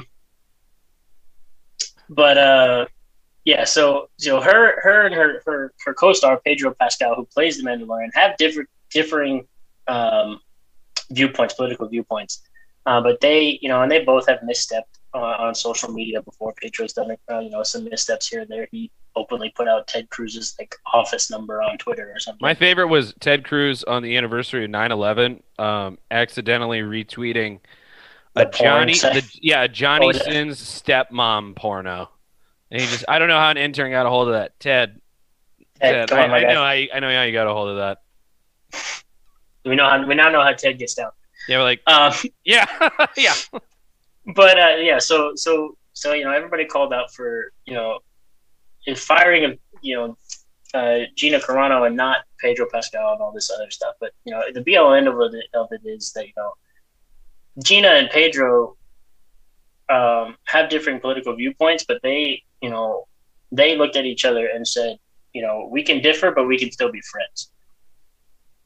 That was perfectly fine. Disney didn't give a fuck what Pedro said, because Pedro is a little bit more of a left-leaning individual, which Disney kind of lines up more with that. So Gina said some things that were in her personal belief, in her wheelhouse, and Disney didn't like it, so they turned their guns on her.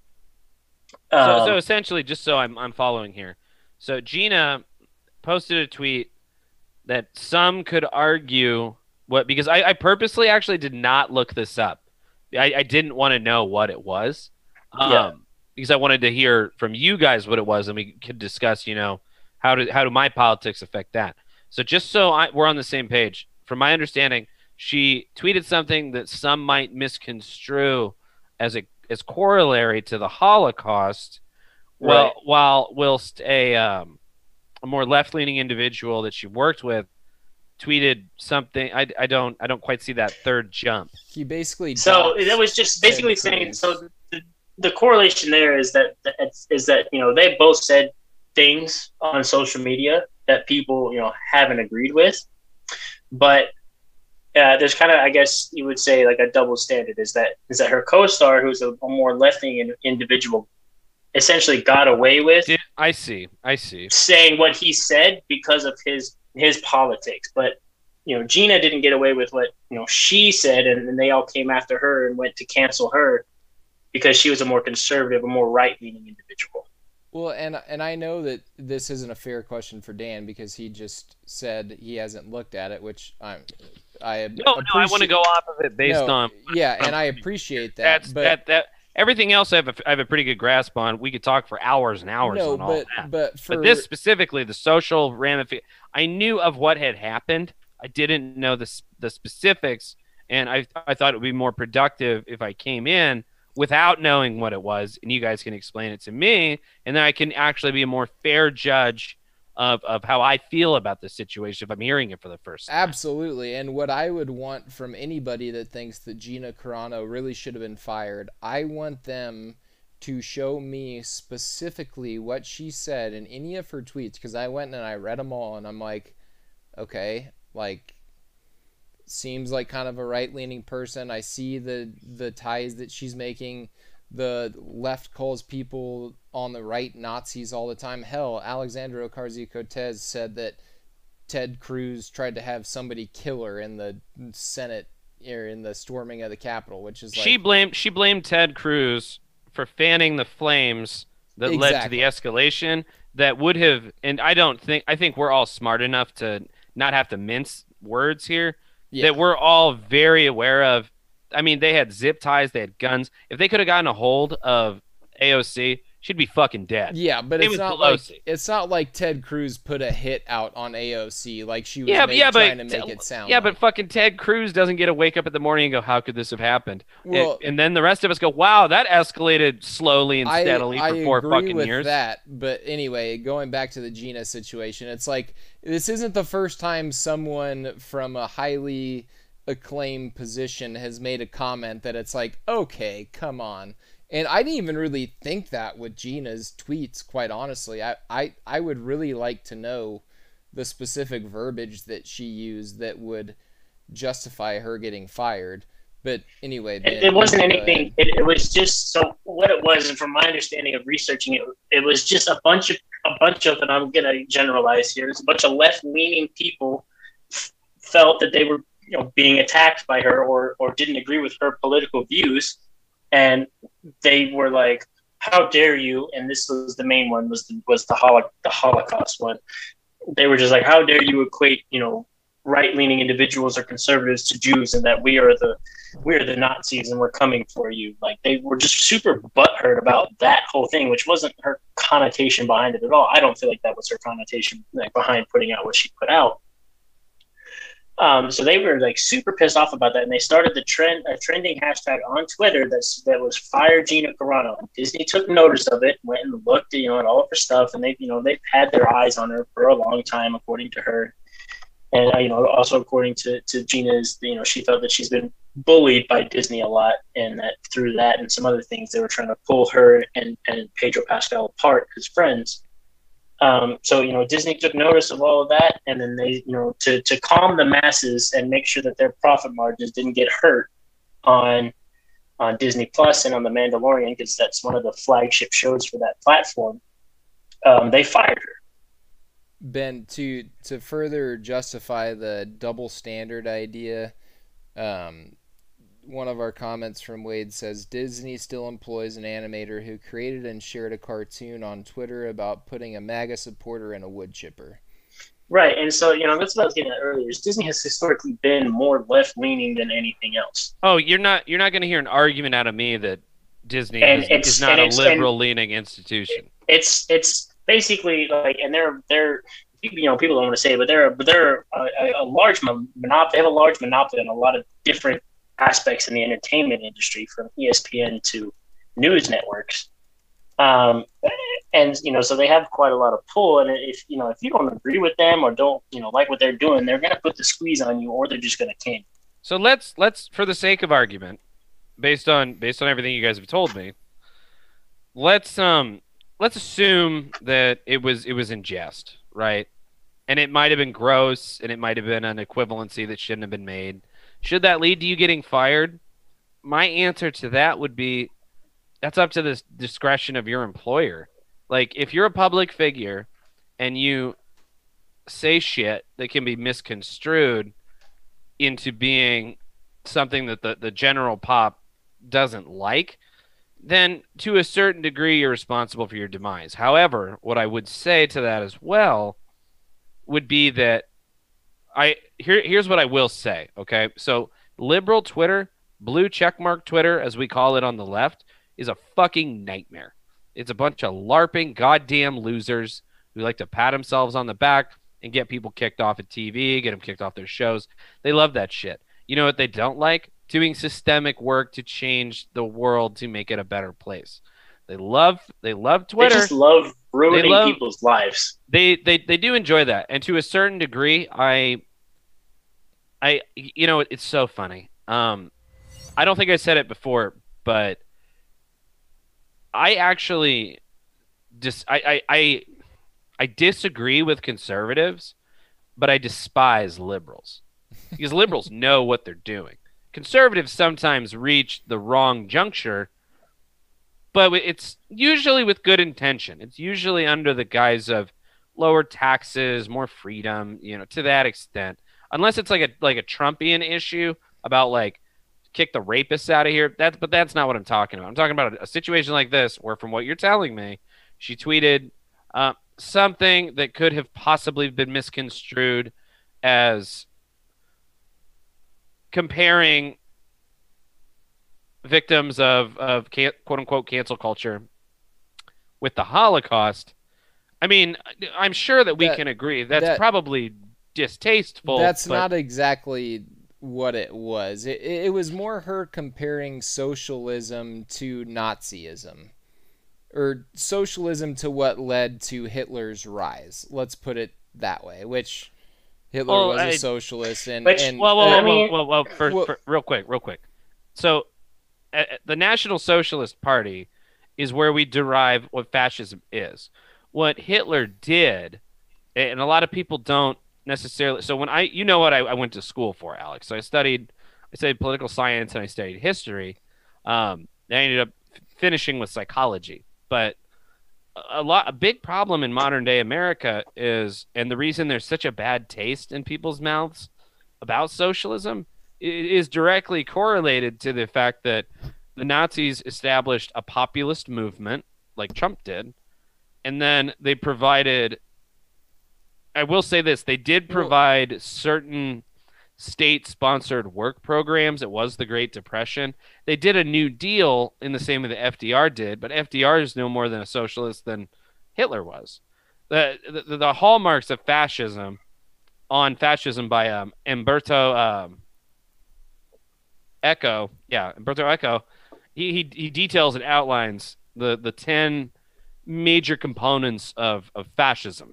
One of the components that made fascism successful within Nazi Germany was that they hijacked a populist movement that was initially left-leaning.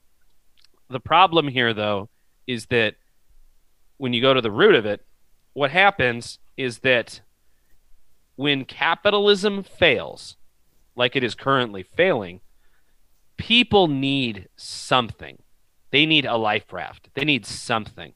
I'm sure the three of us are doing relatively well. I don't have anything to complain about. But the problem is that when neoliberalism fails and capitalism fails, someone has to fill that power void. And you're usually going to get one of two options. You're either going to have socialism, which is a state-dictated economy, or you end up with fascism, which is capitalism on steroids. That's what the Nazis ended up having. So when you say Hitler was a socialist, that's like saying that all Blue Bunny ice cream is blue.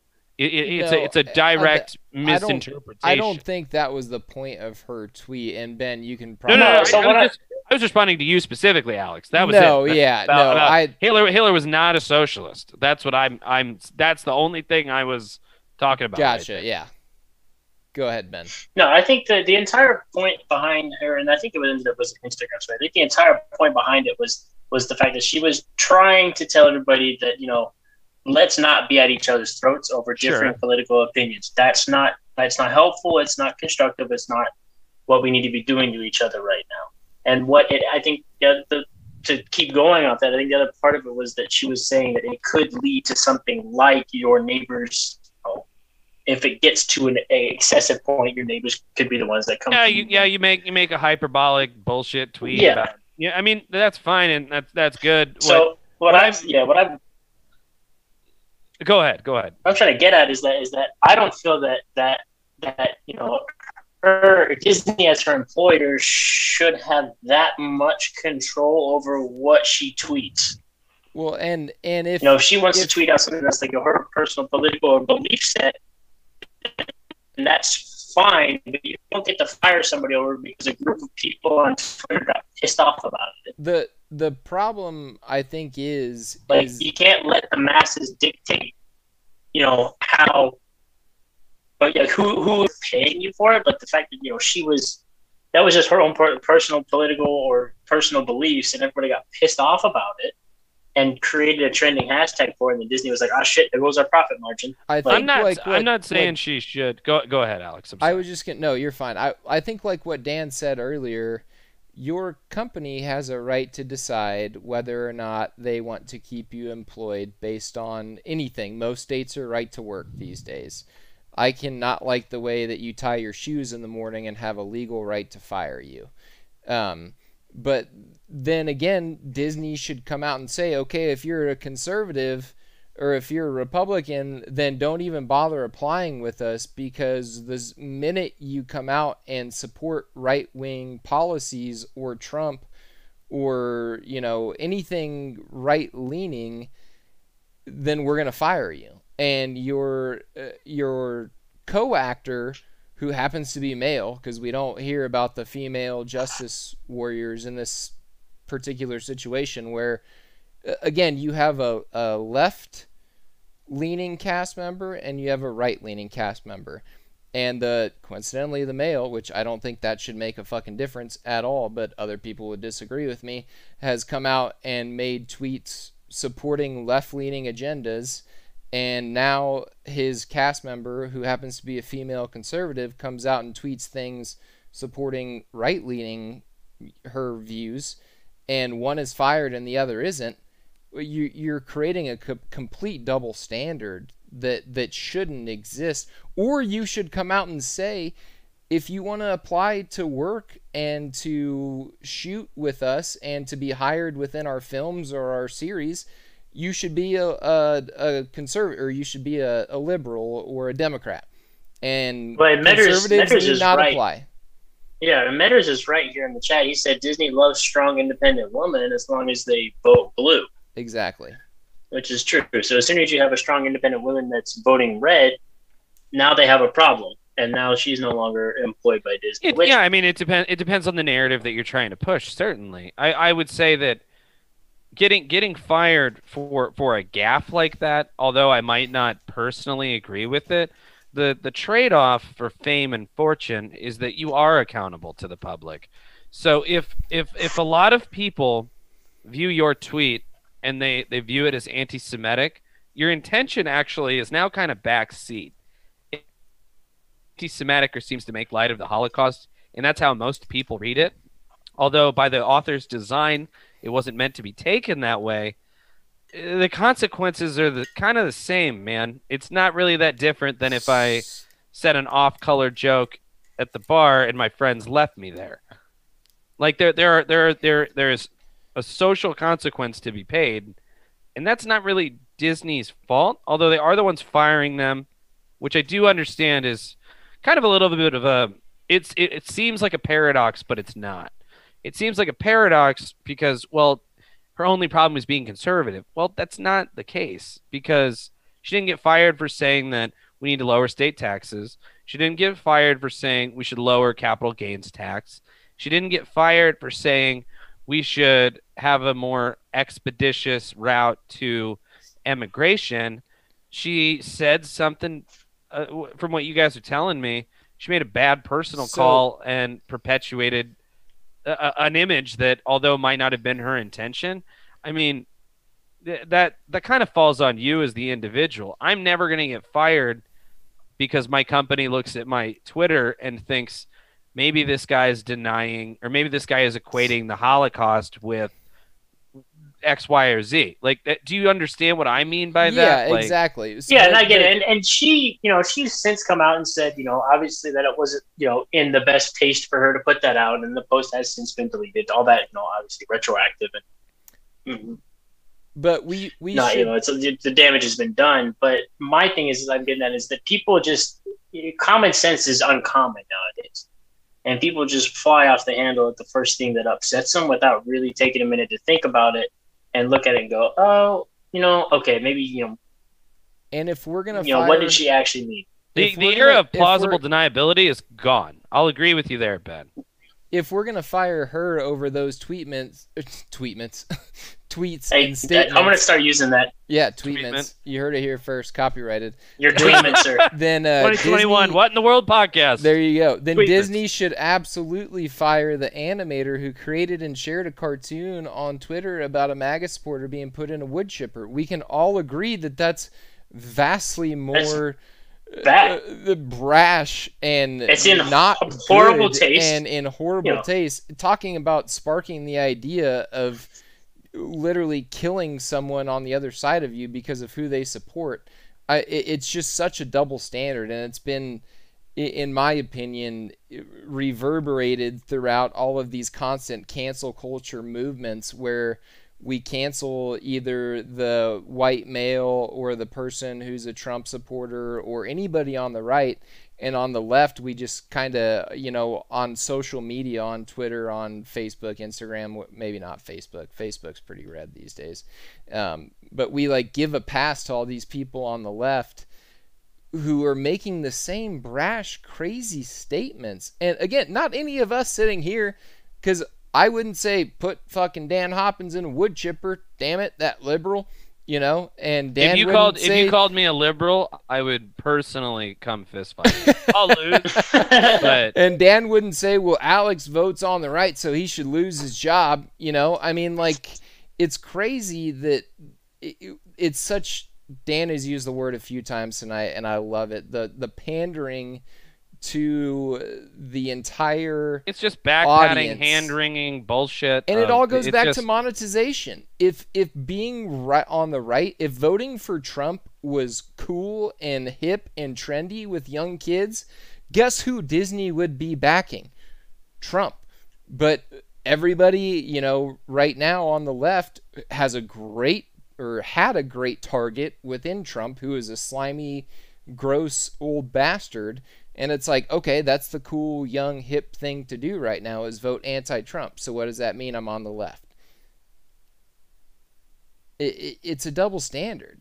Yeah, it is. And my thing is, cancel culture has just been, ticking me off to no end because from its inception or since it started, because people are getting canceled for things that happened 10, 15 years ago. That just the one that comes to mind is. I think it was Kevin Hart. Kevin Hart made an off-color tweet back in 2009, and then he didn't get a host of the Emmys for it or whatever. What I'm getting at is that kind of stuff is it's just pandering bullshit. That's all it is. Exactly. Firing this gal based on, again, like I said, I didn't know anything about it before you brought it up, but firing this gal based on an off-color tweet, that's probably not a good call. But right, and the thing is just nobody realizes anymore that people are people and people make mistakes. And yes, you might be a high profile individual, and yes, you might have you have a bigger moral obligation and a bigger responsibility to society to do your best, if not better, because of where you are in a position of influence. But people are people, and they're gonna make mistakes. And what bugs me the most about cancel culture is that nobody gets a chance to make a mistake anymore. You don't get it. It's just immediate, bam, you're done. Sorry. And you're like, well, hold on a minute. If you did the exact same thing that I did, and cancel culture came after you, you'd be super pissed. Yeah. And you'd be like, what, why do I get fired from my job? I just made a mistake. And it's like, well, yeah, you made a mistake, and so did this person. You made the same mistake. So why can't they get a second chance? Well, because if you deserve a second chance. Okay, so advocating for militantly advocating for Medicare for all isn't the same as being misconstrued into like Holocaust analogy. Like it's not quite the same. There was a question in the chat I wanted to answer. It's from Squash. He goes, if it's not okay to call trans people by their original name, then why is it okay to drag up tweets from years ago in order to cancel people? Now, that's it. And then he also posits that might be, or he, she, them, they. It's my little brother, so yeah. Okay. So he also says maybe it's a false equivalency, but it's an interesting argument I've heard. So the reasoning behind that, the reason you don't call a trans person.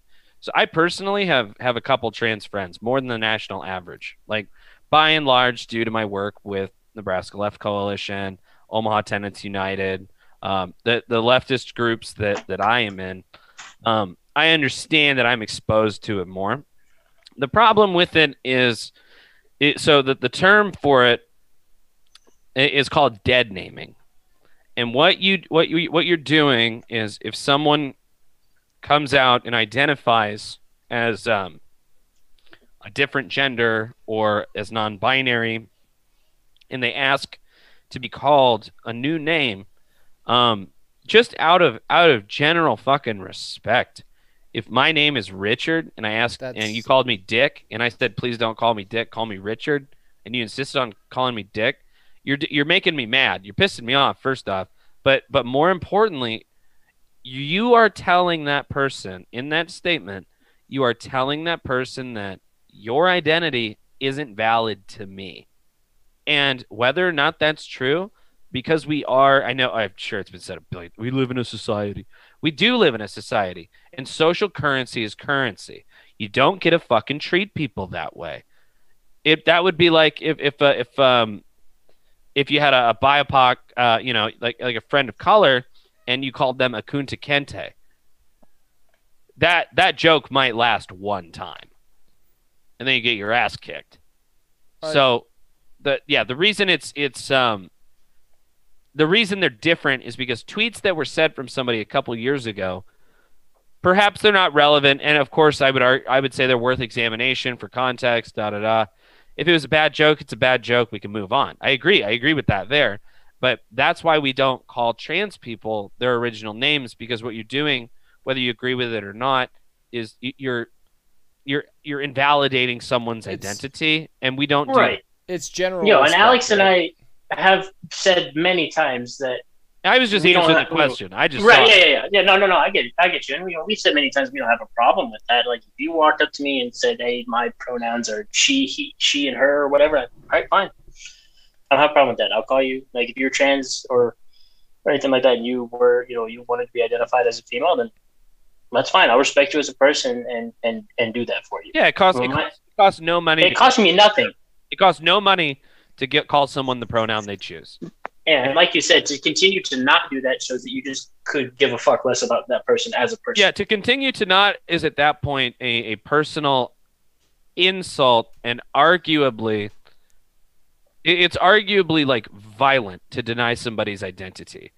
It's basically verbal abuse.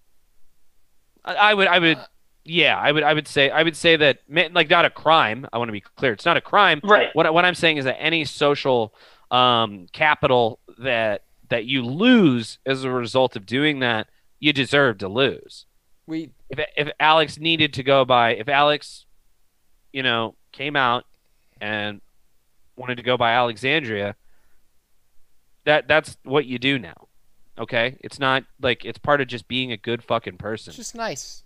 It's just being respectful. Support people. Just be nice. And if you're not here on the same page as me about supporting people, and instead you want to debate people's own identity with them, then my brother, we are gonna have our hands are gonna change some words. Well, it wouldn't matter if that same person, converted to Judaism and was like, now my name is not Peter, it's or with Yassine Islam, Ray or often whatever. people, with Who Islam, cares, people right? often change. I mean, like, cool, man. That's what you're into right now, so whatever. I think Malcolm X's original name was like Franklin Smalls or something like that. Just be nice to people. There was another question in here that was directed towards you, Dan.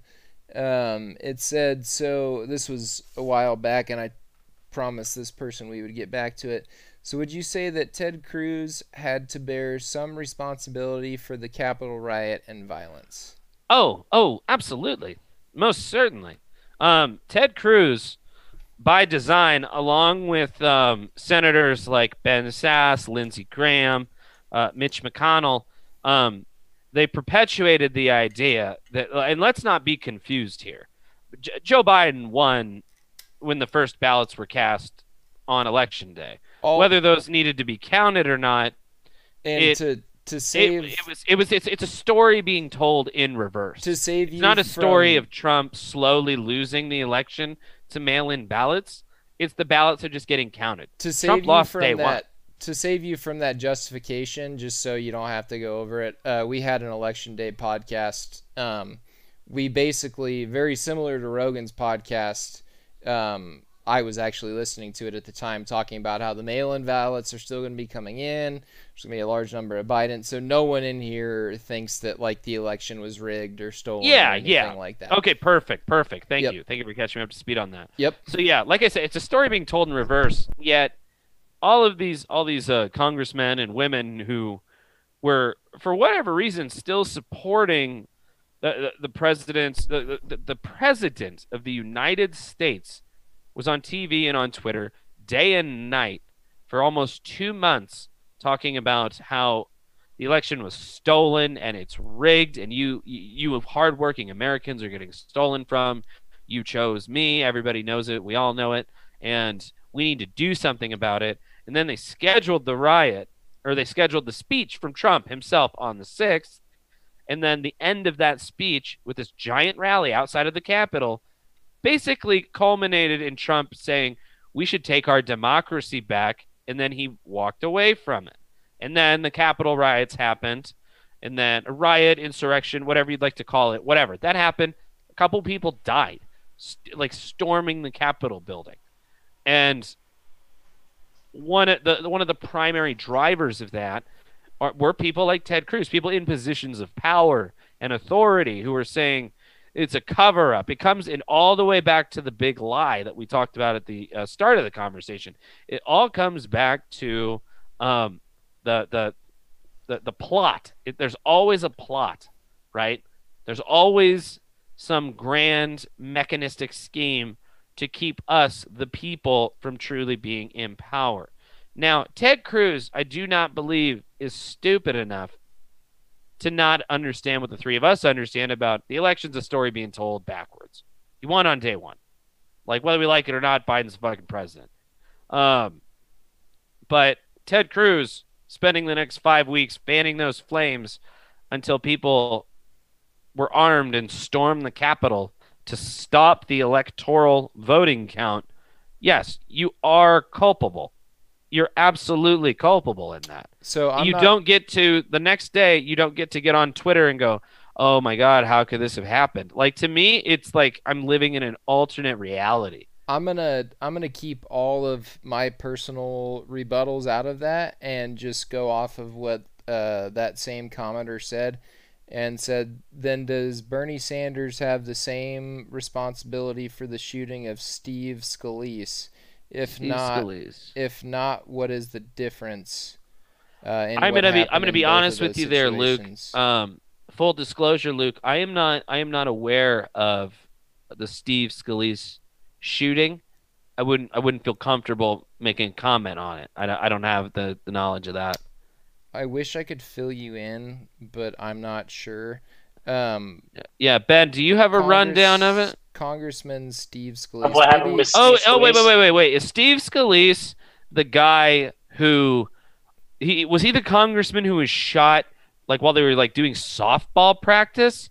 like by Yes, like a left-wing anarchist? Is that the guy? Am I remembering that right? You're right. Yes. Yeah, that sounds is about him. right. I don't know that 100%, but I'm about 99.5%. Yep, that's correct. Shot during the GOP softball game or whatever. Look how fucking smart I am, man. I'm nailing this shit. I still think you're wrong about Ted Cruz, for the record, but that's fine. I love you. Continue. Anyway, so the only reason those two things wouldn't be directly related is because, again, you can't. It's a false equivalency to state that advocating for Medicare for all and advocating that the worth we produce as a society is not being adequately distributed amongst us.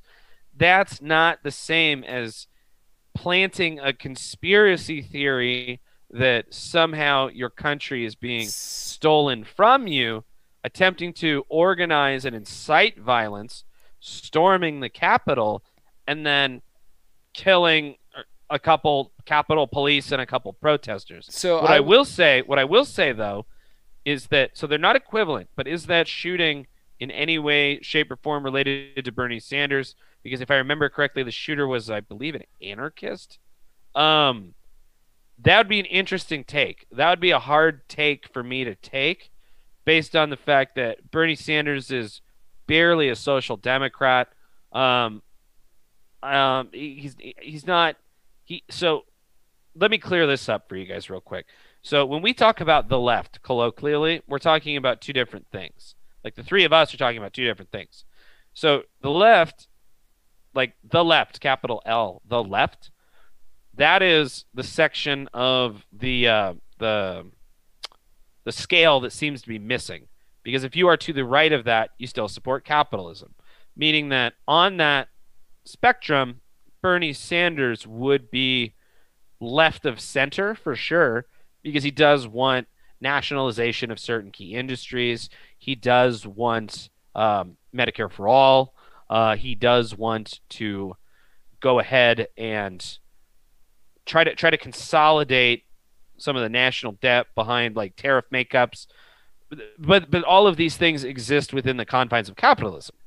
The problem is the left, the left, where I am at personally, is that I do not believe that capitalism as a system can pan out, because it inevitably reaches an end goal where it has to collapse in on itself. And just like it did in Japan, and just like it did in Germany, and just like it did in France, and just like it did in the UK, eventually people get fed up and they revolt, and they always go one of two ways. They always go to socialism, and we get, the USSR, the Soviet Union, or they go to the right, and then we get things like phalangulist Spain, Indonesia, Italy, Bulgaria, Germany. Like, you basically either go socialist or you go fascist, and both of those things are a direct byproduct of capitalism's failure. It's utter failure to meet the needs, and the government, that specific government's inability to rein that shit in and get it dealt with. As far as if he worked for Sanders did strongly condemn the actions, though. Yeah, I would say that's more of a... I mean, okay, so do you guys remember, Ben, Alex, do you guys remember a couple years ago? Forget the gentleman's name, but the guy was a leftist. He's an anarchist leftist. He goes to that ICE camp out in Colorado. Mm-hmm. And he went with a bunch of guns, a bunch of bombs, and his plan was to destabilize all the vehicles, breach the perimeter, and essentially break the ICE refugees out of this camp. Do you guys remember that a couple years ago? Yeah. He got killed. He got killed doing it, but he didn't fire a shot at anybody there. Like, after he disabled a couple vehicles, he was killed. But I would say if something like that were done and Sanders were affiliated with it, then maybe we're getting to the equivalency of what Ted Cruz's role is in the Capitol insurrection. Sanders was directly affiliated with the guy who shot Steve Scalise. And I'm not, to be clear, I don't think that Bernie Sanders should be held accountable for some loon going out and shooting Steve Scalise on a softball field. I also don't think Ted Cruz should be directly responsible for, of the hundreds of thousands of protesters that went to the Capitol to peacefully protest, or to protest peacefully, that decided to try to breach the halls where the Congress people were, that the Capitol Police had their guns drawn saying, hey, if you try to come in here, we're going to shoot you. Hey, if you try to come in here, we're going to shoot you. Bang, bang, you tried to keep coming in here and we shot you. And then the other two lunatics I saw the video of that gal. That's a tragedy is what it is. Again, it's the same conversation, and I don't want to keep beating a dead horse because we're at just over 2 hours now. I don't think Sanders should be accountable. I don't think Cruz should be accountable. If anybody out there on the right side had the most quote-unquote blood on their hands for the Capitol riot, it would be Trump, who literally said it would be Trump. It'd be Trump and the Proud Boys who organized in his address to the people who were 200 yards from the Capitol building, and we're gonna go to the Capitol building. Even then, I don't think in the court of law you can hold him accountable for like murder. They didn't. Yeah, they didn't. He got acquitted in his impeachment. But that's the strongest case for me to make. But I don't think. Let me be clear. Civilly or criminally, I do not believe Ted Cruz is liable for that. Yeah. But socially, he is. Yeah. Socially, he is. The man should be stripped of his social capital because he played this game to his base that he knew wasn't true, and then people died. That's not equivalent to this guy who shot that congressman. That it just isn't. Sanders didn't sit there for 6 weeks and talk every day about how the presidency was stolen from him and people need to rise up and bring their guns and we're not going to stop you. And then they let them in. Like, it's not. I understand the argument. I don't mean to dunk on that. I'm not trying to like dunk on you, Medeiros. That's not my intention. Please don't take it that way. But it's definitely a false equivalence. It's not remotely the same. Well, if Bernie Sanders said the world would be better off if Trump was dead, and then some liberal loon with a gun went and shot Trump, then perhaps we would be having a different conversation. But given all that information, I would say that right now, no, that's a false equivalency. Well, and we can, again, disagree all we want to, but we're still here having a civilized conversation, and I don't hate you, and Ben doesn't hate me, I don't think. And, I hate Ben. That's what I hate. I don't like. That's fine. I've heard worse. I don't like looking at your handsome mug, idiot. I don't like it. There you go. Does the chat have any other questions before we wrap up? Because we are at Cheers 2 to that, hours and 15 minutes. Before we sign off here, I'll take a shot with you, Dan. Did you grab your flask? I did. It's the flask I brought to your Halloween party. Oh, of course. A couple years ago. Still in circulation. Still in service. This bastard's made it, man.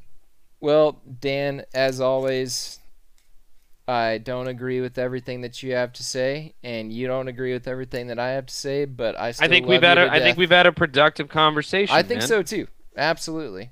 And I say it probably every show. Most people out there want the same thing. You know, we all want people to be, or I shouldn't say we all. Most of us want people to be happy. We want people to be taken care of. We don't want people to go hungry or to go thousands of dollars in debt, but we also have to have constructive conversations as to how we're going to accomplish that, because clearly right now it's not being accomplished. And that ultimately that's what results in the worst of people is when they run out of options, you get Stalin and you get Hitler. Exactly. And America right now is as a historian, I can look at this and I can pretty succinctly say that I believe we are at that crossroads. Capitalism is failing the majority of people, and they're going to get an answer one way or another, whether they go left, whether they go right. The fact of the matter is, milquetoast liberal reform isn't going to fix what's going on here. It's not going to fix climate change. It's not going to fix the economy. It sure as shit isn't going to fix the ever shrinking middle class of the United States. And I mean, Marx talks about it quite a bit in Das Kapital, you know, but that's a conversation we could have another time. Yeah. I'd be more than happy to have that with you as well. I figured I'd come on kind of vanilla a little bit, not get too hard on your audience. No, it's been a good conversation. And As indeed. I don't think there's any Chat doesn't have any more questions this week. conversations. Hey, as always, chat, thank you so much. Luke Free 55. I know who you are, but I'm not going to use your real name. Wade. Combo, as always. Gail, thank you. Squash. Everybody else that was here. Oh, Kristen, my girlfriend, made a couple comments tonight. She made an appearance calling you out for making her sound like a bad person. I was trying to say she was a good person, and she's not. She's like, in fact, you want to know someone who is way more left-leaning than I am? It's that girl right there. But we date and we make it work, you know? Don't have to agree on everything. Beat you with this stick here in a minute. She knows that I love her. Love you too, Gail. Alrighty, well, that Dan, was a good one. A good conversation, Dan. I enjoyed listening Dan, take a shot to you with and your me, Dan. viewpoints. It was very fun for me as well. I'd love to be back on at some point. I'll take a drink to that. Oh yeah. But yeah, I mean, if you guys want to look me up on Twitter, I'm at Your Daily Danny. My affiliation, I don't usually speak publicly just because it's got some spooky wordage in it that people don't in this country particularly care for. But yeah, I mean, I'm a leftist. Alex is obviously not. It's always nice to sit down and be able to have a constructive conversation. I typically retweet your stuff, though, so if anybody follows me, especially when you're trashing on the left, you know, you tell me, real you valid name one reasons. person on the right who trashes the left more than me from further left. That's very honestly, dude. That was one of the big reasons why I was like, Dan is a good guest to have, because you're just as hard on the left as most people on the right are. Like I've said it 1,000 times. The conservatives are confused, and perhaps we disagree on certain things. But Not all of us, okay. liberals are culpable in the problems that are destroying the nation. So. Yeah, that's my situation. Well, if you're a liberal and you're listening, fuck you. we'll end on that right also, now. And also, if you move far enough left, you get your guns back. That's what I'll go with. There you go. Perfect segment into the next episode. All right. Well, I'm gonna end with that. I love you guys. Sounds good. Love both of you and all of our followers and our listeners. And until next time, be good to each other. Tell somebody you love them. Thank you for having me on, guys. Absolutely. Yes, sir. We'll see Thanks you for later. coming on, Dan.